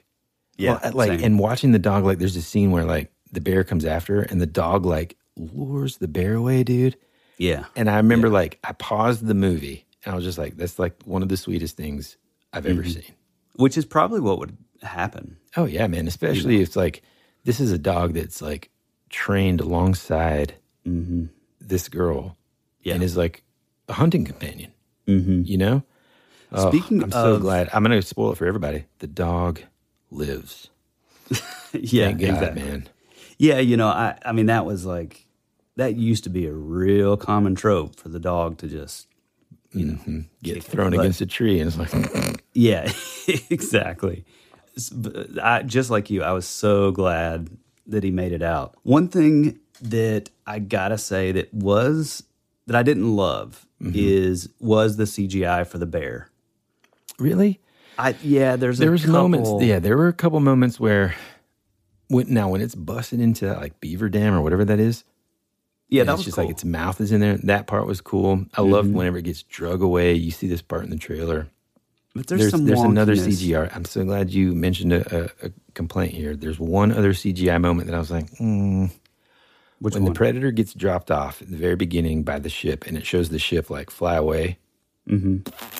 Yeah, they should have kept it in the clouds, dude. It looked so much cooler. It's almost like which they probably did. I mean, this is how a lot of studios work. Like they'll sort of farm out, like, you know, you watch like a Marvel movie and it'll be like, oh, this one scene, because these movies are massive, such high budget and so much is going on. They'll farm out like an entire like CGI design studio to do like one scene. Yeah. And so that's why it's a lot of time times, saving maneuver too, man. Yeah, right. And so it feels like with this, like, I mean, you look at it, the cinematography is gorgeous. Like the you know, the Atreyu swamp part is amazing. Oh my God. Again, dude. Thank you for bringing that up.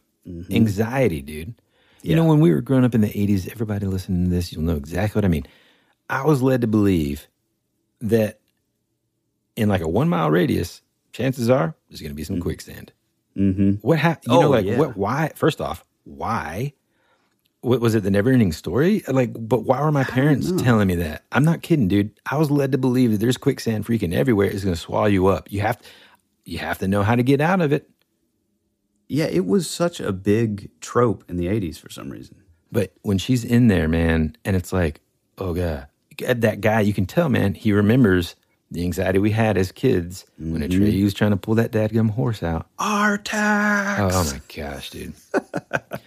But yeah, no, what I was going to say is like, it's so stunning, like all these other scenes and like, just like all the action scenes, like in their surroundings of like the wood where, you know, especially like the Comanches are just like the lord of their realms in those environments. Like that's where they live, that's where they fight.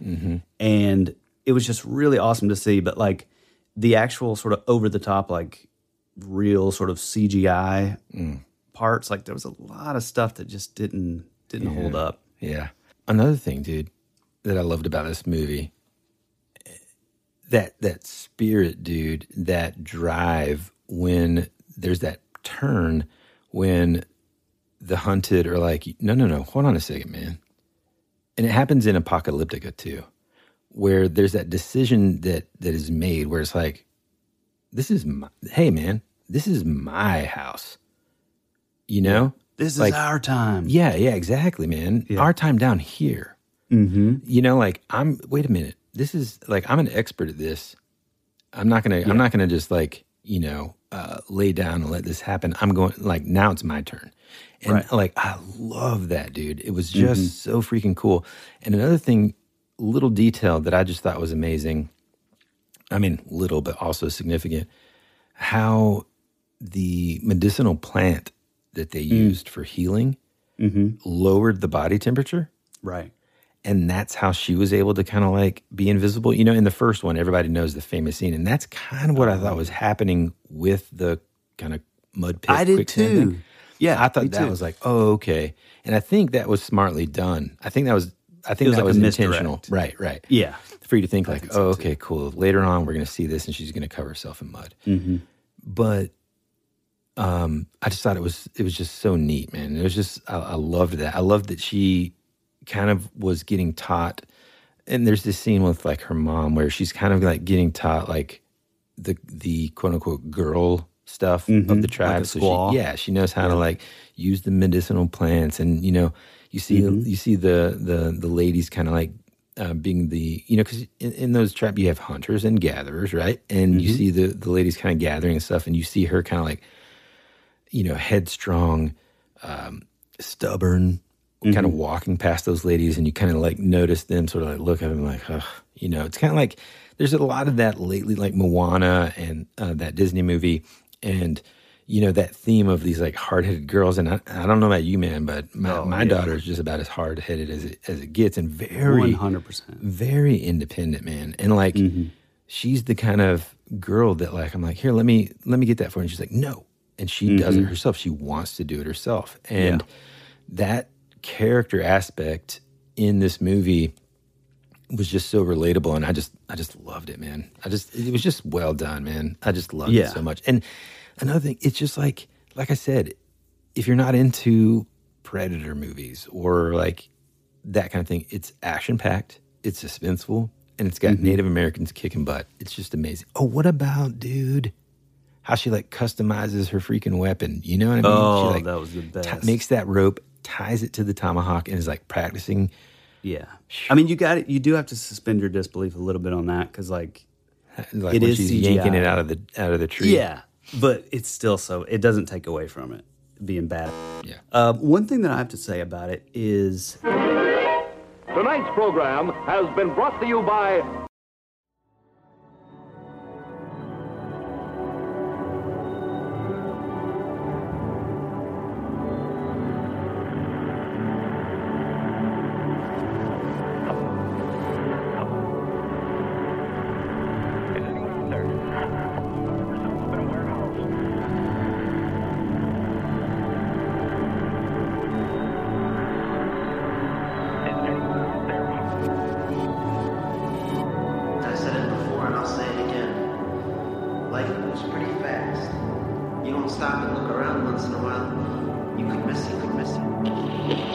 Hey, this is Woody. And this is Tyler. And you're listening to That Would Be Rad. And now, back to our show.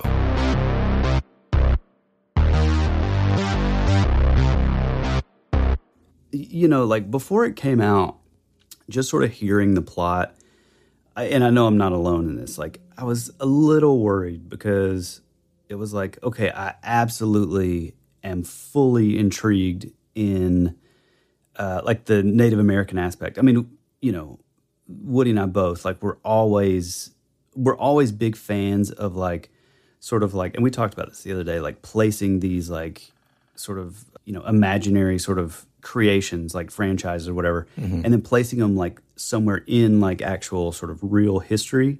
It just adds like a new depth to stuff. And so I was really into that idea of like, oh, now like, you know, now you have like Indians fighting a predator, and that's amazing. Yeah, dude. But like, then it was like, oh, well, it's just like a girl this time, and I don't know. There was, and I'm just being honest, but there was like an initial sort of and again, I'm a girl dad. I was brought up by a single mom for years. Like, I'm all about feminism, all about girl power, but a little bit of like pandering is happening in media where they're using some like tools and it's at the deficit of like the story. Yeah. Look, you know what I'm saying? Hold on. Because look, this is one of those topics that is, and I can just tell because of the way that you're sounding, it's hard to express yourself for fear of sounding like a bigot. Okay, what Tyler's trying to say is sometimes, well, and we've talked about it on this podcast before, dude. There's nothing that excites us more than, and heck, we talked about it when we talked about Nope. There's nothing that excites us more than fresh and new and storytelling that's a good story, and then seeing those themes within those things, within those stories. Boy, my nose made a real cool buzz there. What was that? Seeing those themes within those stories, I don't know how to explain it. Like, in other words, like there are certain studios, there are certain filmmakers, comic book writers, storytellers who seem to just be checking the box so they say they've done it and that they're quote unquote inclusive. Right, exactly. And to me, that's unfortunate because there's a lot and it comes lost off as there. pandering Dude, to me. Not only that, it's just boring and dumb storytelling. It's not good storytelling. This is a movie, and same with like Nope and Us and Get Out. I mean, especially like Get Out and Us. I mean, there's some very sort of heavily, racial tension themes in those movies. But because it's done by a storyteller, maybe, hold on, let me do this. Maybe it's unfair for me to call it dumb storytelling. That's unfair. It's just easy. It's easier in the but time also, we live in. Like, because it's done the way that Jordan Peele is capable of doing it, because he's such a brilliant storyteller, and because this movie told a story like it did, it's going. That message is going to reach a broader audience. It's going to, like, do you know what I'm saying?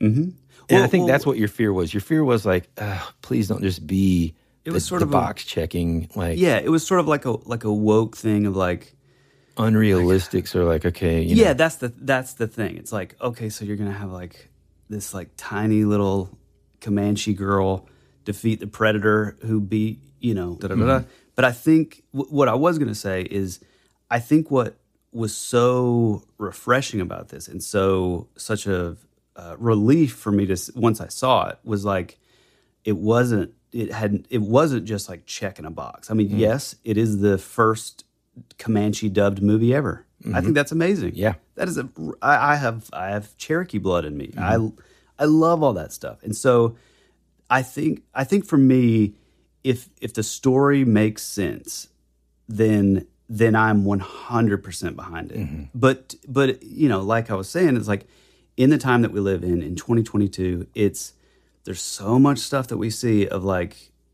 oh, here's this beloved character that people have loved for years. We're going to turn her into a girl. We're going to turn him into a girl. Or we're going to do that. It's just like decisions that have nothing to do with any sort of like story. And this is going to sound mean, but it kind of sounds like somebody that, I don't know. It sounds to me like someone that's in charge and head of like any of those studios is actually like 100% sort of like ignorant to all of it. And they're like, let's do this.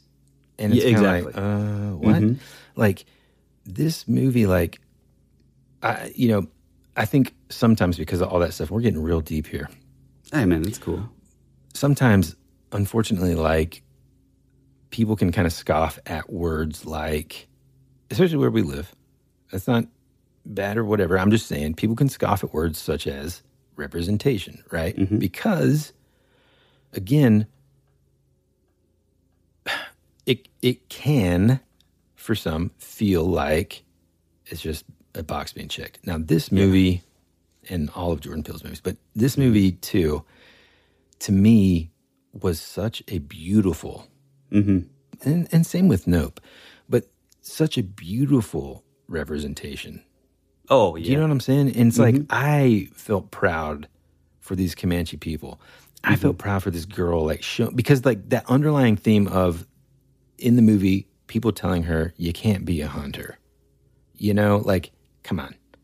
And that being sort of like a similar trope that, you know, girls have had to deal with. Yeah. My point, 100%. Too, is like, there's so many things that if any character, boy or girl, can help someone that is young and growing up feel empowered, I want it to be like authentic, dude. Because that authentic empowerment, dude, is more powerful than any kind of artificial empowerment. Yes. Do you know what I'm saying? And so, like, well, the reason why I want my daughter to see this movie and 100%. my son is to show you, like, look, it doesn't matter if you're a guy or a girl. Anybody that tells either of you can't do something because you're not this or that, bullshit, man. Yeah, totally. And this movie has that message, and it's so well done. I don't know. Maybe I think I'm just getting old and sentimental, and like I can see stuff. You know. But I think you know what was so great about it, and is like the story. It's like, you know, she didn't have a dad, so she was kind of like, you know, she wanted to be like a hunter. She wanted to be like one of the boys. But then she was also like learning these things, you know, on like this, you know, quote unquote, like the squaw side where like medicines and like that kind of thing. So she was like almost like double equipped. And not only that, but like, here's a trope that I'm always a fan of. She, you know, despite like what, you know, in her place in like their society in 1719 with in a Comanche tribe where she's supposed, you know, you're only allowed to be a squaw. Like, I think that's what's so cool, because she had to rise above like the men in the tribe. And what was cool about it is like, yeah, maybe she's not as like physically strong biologically, but like it was cool that she like was able to like outwit everybody because of her, like, she was just so smart and like observant and stuff. Dude, I love that you just said that, because I would have completely forgot to talk about how cool it was the way that she defeated the predator. Because like you said, man, it wasn't brute strength. Right. Yep. It was so amazing, dude. And I think, you know, unfortunately, because here's where we are now as a just, again, and this is the last thing I want to say about it, as a society, it's unfortunate because I think some people won't watch it because they think it's just going to be like shoved in their face, sort of like, the girl wins. And to me, dude, that's tragic. Because that is tragic. This is, out of all of them or anything out there these days, this is the one that they should see. Because, you know, I'll say, man, and I'll be fully transparent and honest about this. I'll say, before I had a daughter, there were a lot of things that I wouldn't pay attention to in terms of like, or not even pay attention to, care about. And that sounds rude, man. I guess, you know, I mean, I'm not talking about, look, I'm a gentleman, man. You know, I'm not talking about being like, no, I know what you mean. A suppressive. I'm talking about like, you know, certain things that are true. You know, you can watch a movie like this and see that, like, look, that's how their society was. And despite that, right? Yeah. Just like you said, like, dude, not only did she have to become an expert at all of the things that the girls were doing, right, and learn it and all that, but in order to do what she wanted to do, she also had to be good at tracking and all of that, and smart, and using all those things together. And it's not, you didn't come away feeling like, oh, girls are better than men. Yeah, that's another, you know what I'm thing. saying? It's not like replacing one with the other. It's, hey, man, also, and that's the thing that I try to like instill in my kids and my daughter too. It's like, it's not about you being,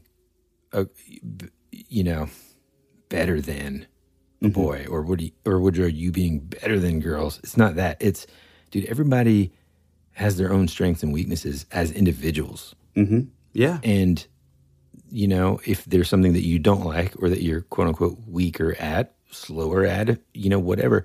Mm-hmm. Dude, and I mean, not to get back to running, but I freaking love my son's cross country coach, dude. He, part of their motto is never afraid, never halfway, see it through. In addition to that, though, he says one of the ways that I want to help these kids foster success is through our work ethic as a team.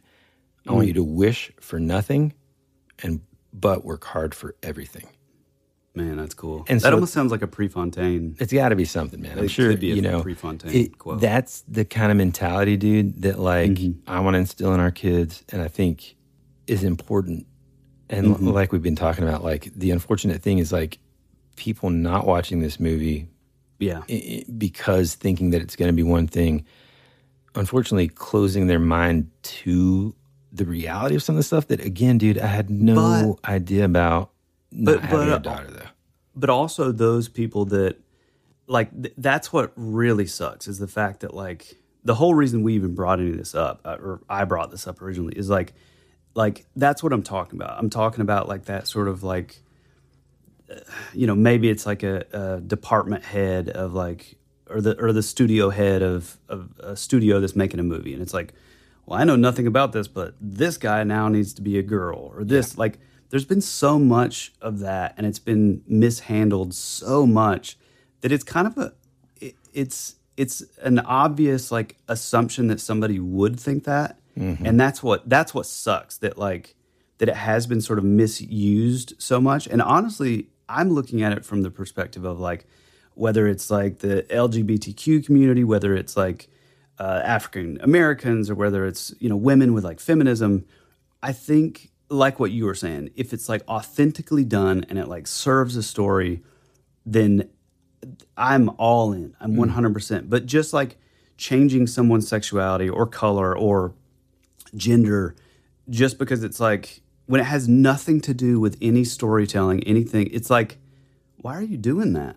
You're just kind of it just feels like you're pandering to an audience, and you're kind of putting down another audience in a way. And it's hard too, man, because I understand that there is I think even after Nope, I think I read some interview, it was dude, I used to love kind of watching these types of movies as a kid, and it's but I always remember as a little kid, well, nobody really kind of looks like me, And so that aspect of finding familiarity with characters on screen and characters on the page. Yeah, man. I understand that is an important thing. But again, dude, think about this, man. And you and I have talked about this a ton. We've never really talked about it this much, I think, on the show. But somebody in the background is man, I came here for the He-Man toys. What's going on? Yeah. We've talked about this a ton together, in that those storytellers exist. Jordan Peele is a perfect example of creating new characters and new stories that do all of the above. I mean, dude, the sister, and it was one of those moments where I almost spit out my cherry cola. She's yeah, I talked to my therapist the other day about this, blah, blah. He's you go to a therapist? She's yeah, one now and then. And then she's anyways, I was telling her, and you're oh. So it's this it doesn't have, it's but that feels authentic. Right, man. It's it wasn't hey, we need to broadcast this so that we can check the box of the LGBTQ community. It's no, this is just authentic storytelling. Right, and it feels like a true piece of her character, man. I just think there's a lot of, here's what I'll say too. I think in my internal sort of personal sort of promise, I guess, is that bigotry. No. I'll approach any movie and any character with an open mind, And so I'm sure there's maybe movies that I would maybe be I don't really want to watch that. I mean, in any case, at the end of the day, before Well, go ahead. Well, I was just going to say, we've come a long way, man. That's another reason why I love this movie. You know, you go back and you watch, well, I mean, hell, dude, I'm pretty sure John Wayne played Geronimo, didn't he? Yeah. I mean, yeah. So it's like, we've come a long way, and it's, I don't know, man. That's one of the, like, this movie was just beautiful. It was beautiful to see, like, Native Americans on screen, man. And like, yeah, dude, big time. Again, oh my God. It's in like the posters and a lot of the promotional art. But when she uses the Predator's blood as part of her war paint, bro. Oh my God. I mean, you knew it was going to happen when you saw her in the beginning with the war paint on. First off, folks, I love neon. Yeah. I love neon colors so much. It's embarrassing. Mm-hmm. And so I've always thought that was a cool aspect of the Predator. Mm-hmm. And when she paints her freaking face with a dude, I mean, like, I was like, yes. Yeah. Yeah. So good. Which, by the way, before we even close up or even start to, we got to get that movie in my backyard on the big screen and just watch it in the woods, bro. Yeah, Are you down? I am 100% down. And that's our show. Well, I guess that does it. I feel like we've waxed poetically on the pros and cons of diversity and representation in films for long enough. But yeah, these are two movies that we absolutely loved. And we couldn't help ourselves but having like some sort of breakdown. And we know our fans are much like ourselves. So hopefully you guys will enjoy that. So if you would like to find us, you can head on over to Instagram.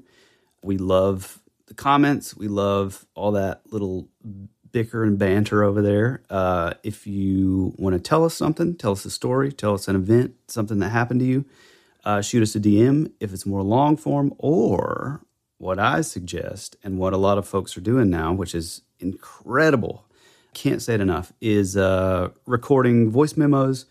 You know, maybe they have their own personal ghost story or more sort of local urban legends that they want to tell us about. Like, that's the stuff that we absolutely love. So if you want to send your voice memo or, you know, write up your story or however you want to do it, send it over to thatwouldberadpod@gmail.com.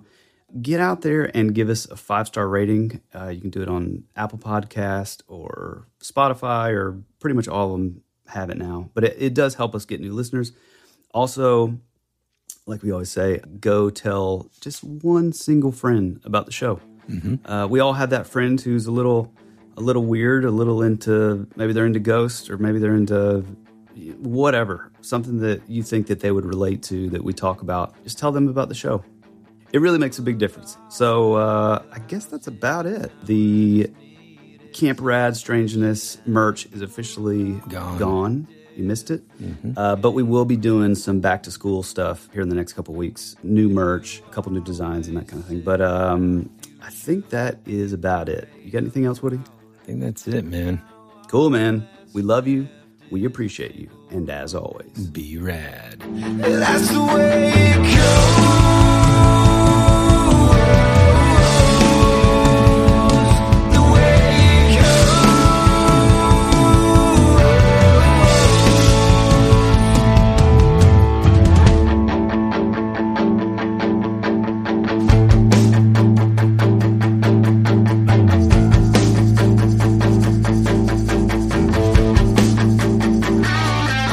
You're my favorite song on the radio.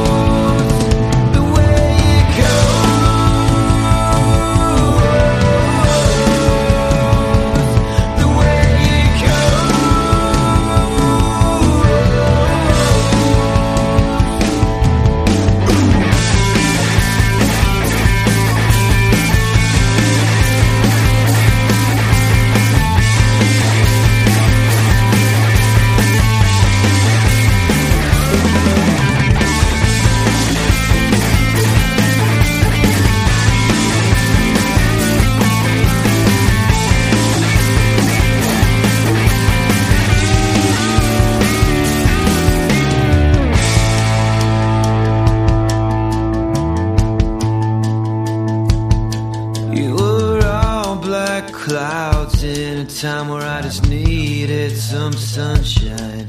You were already dead before you became a ghost. You always said our future would be a parade of flowers, but now all that's left is a single rose. That's the way it goes.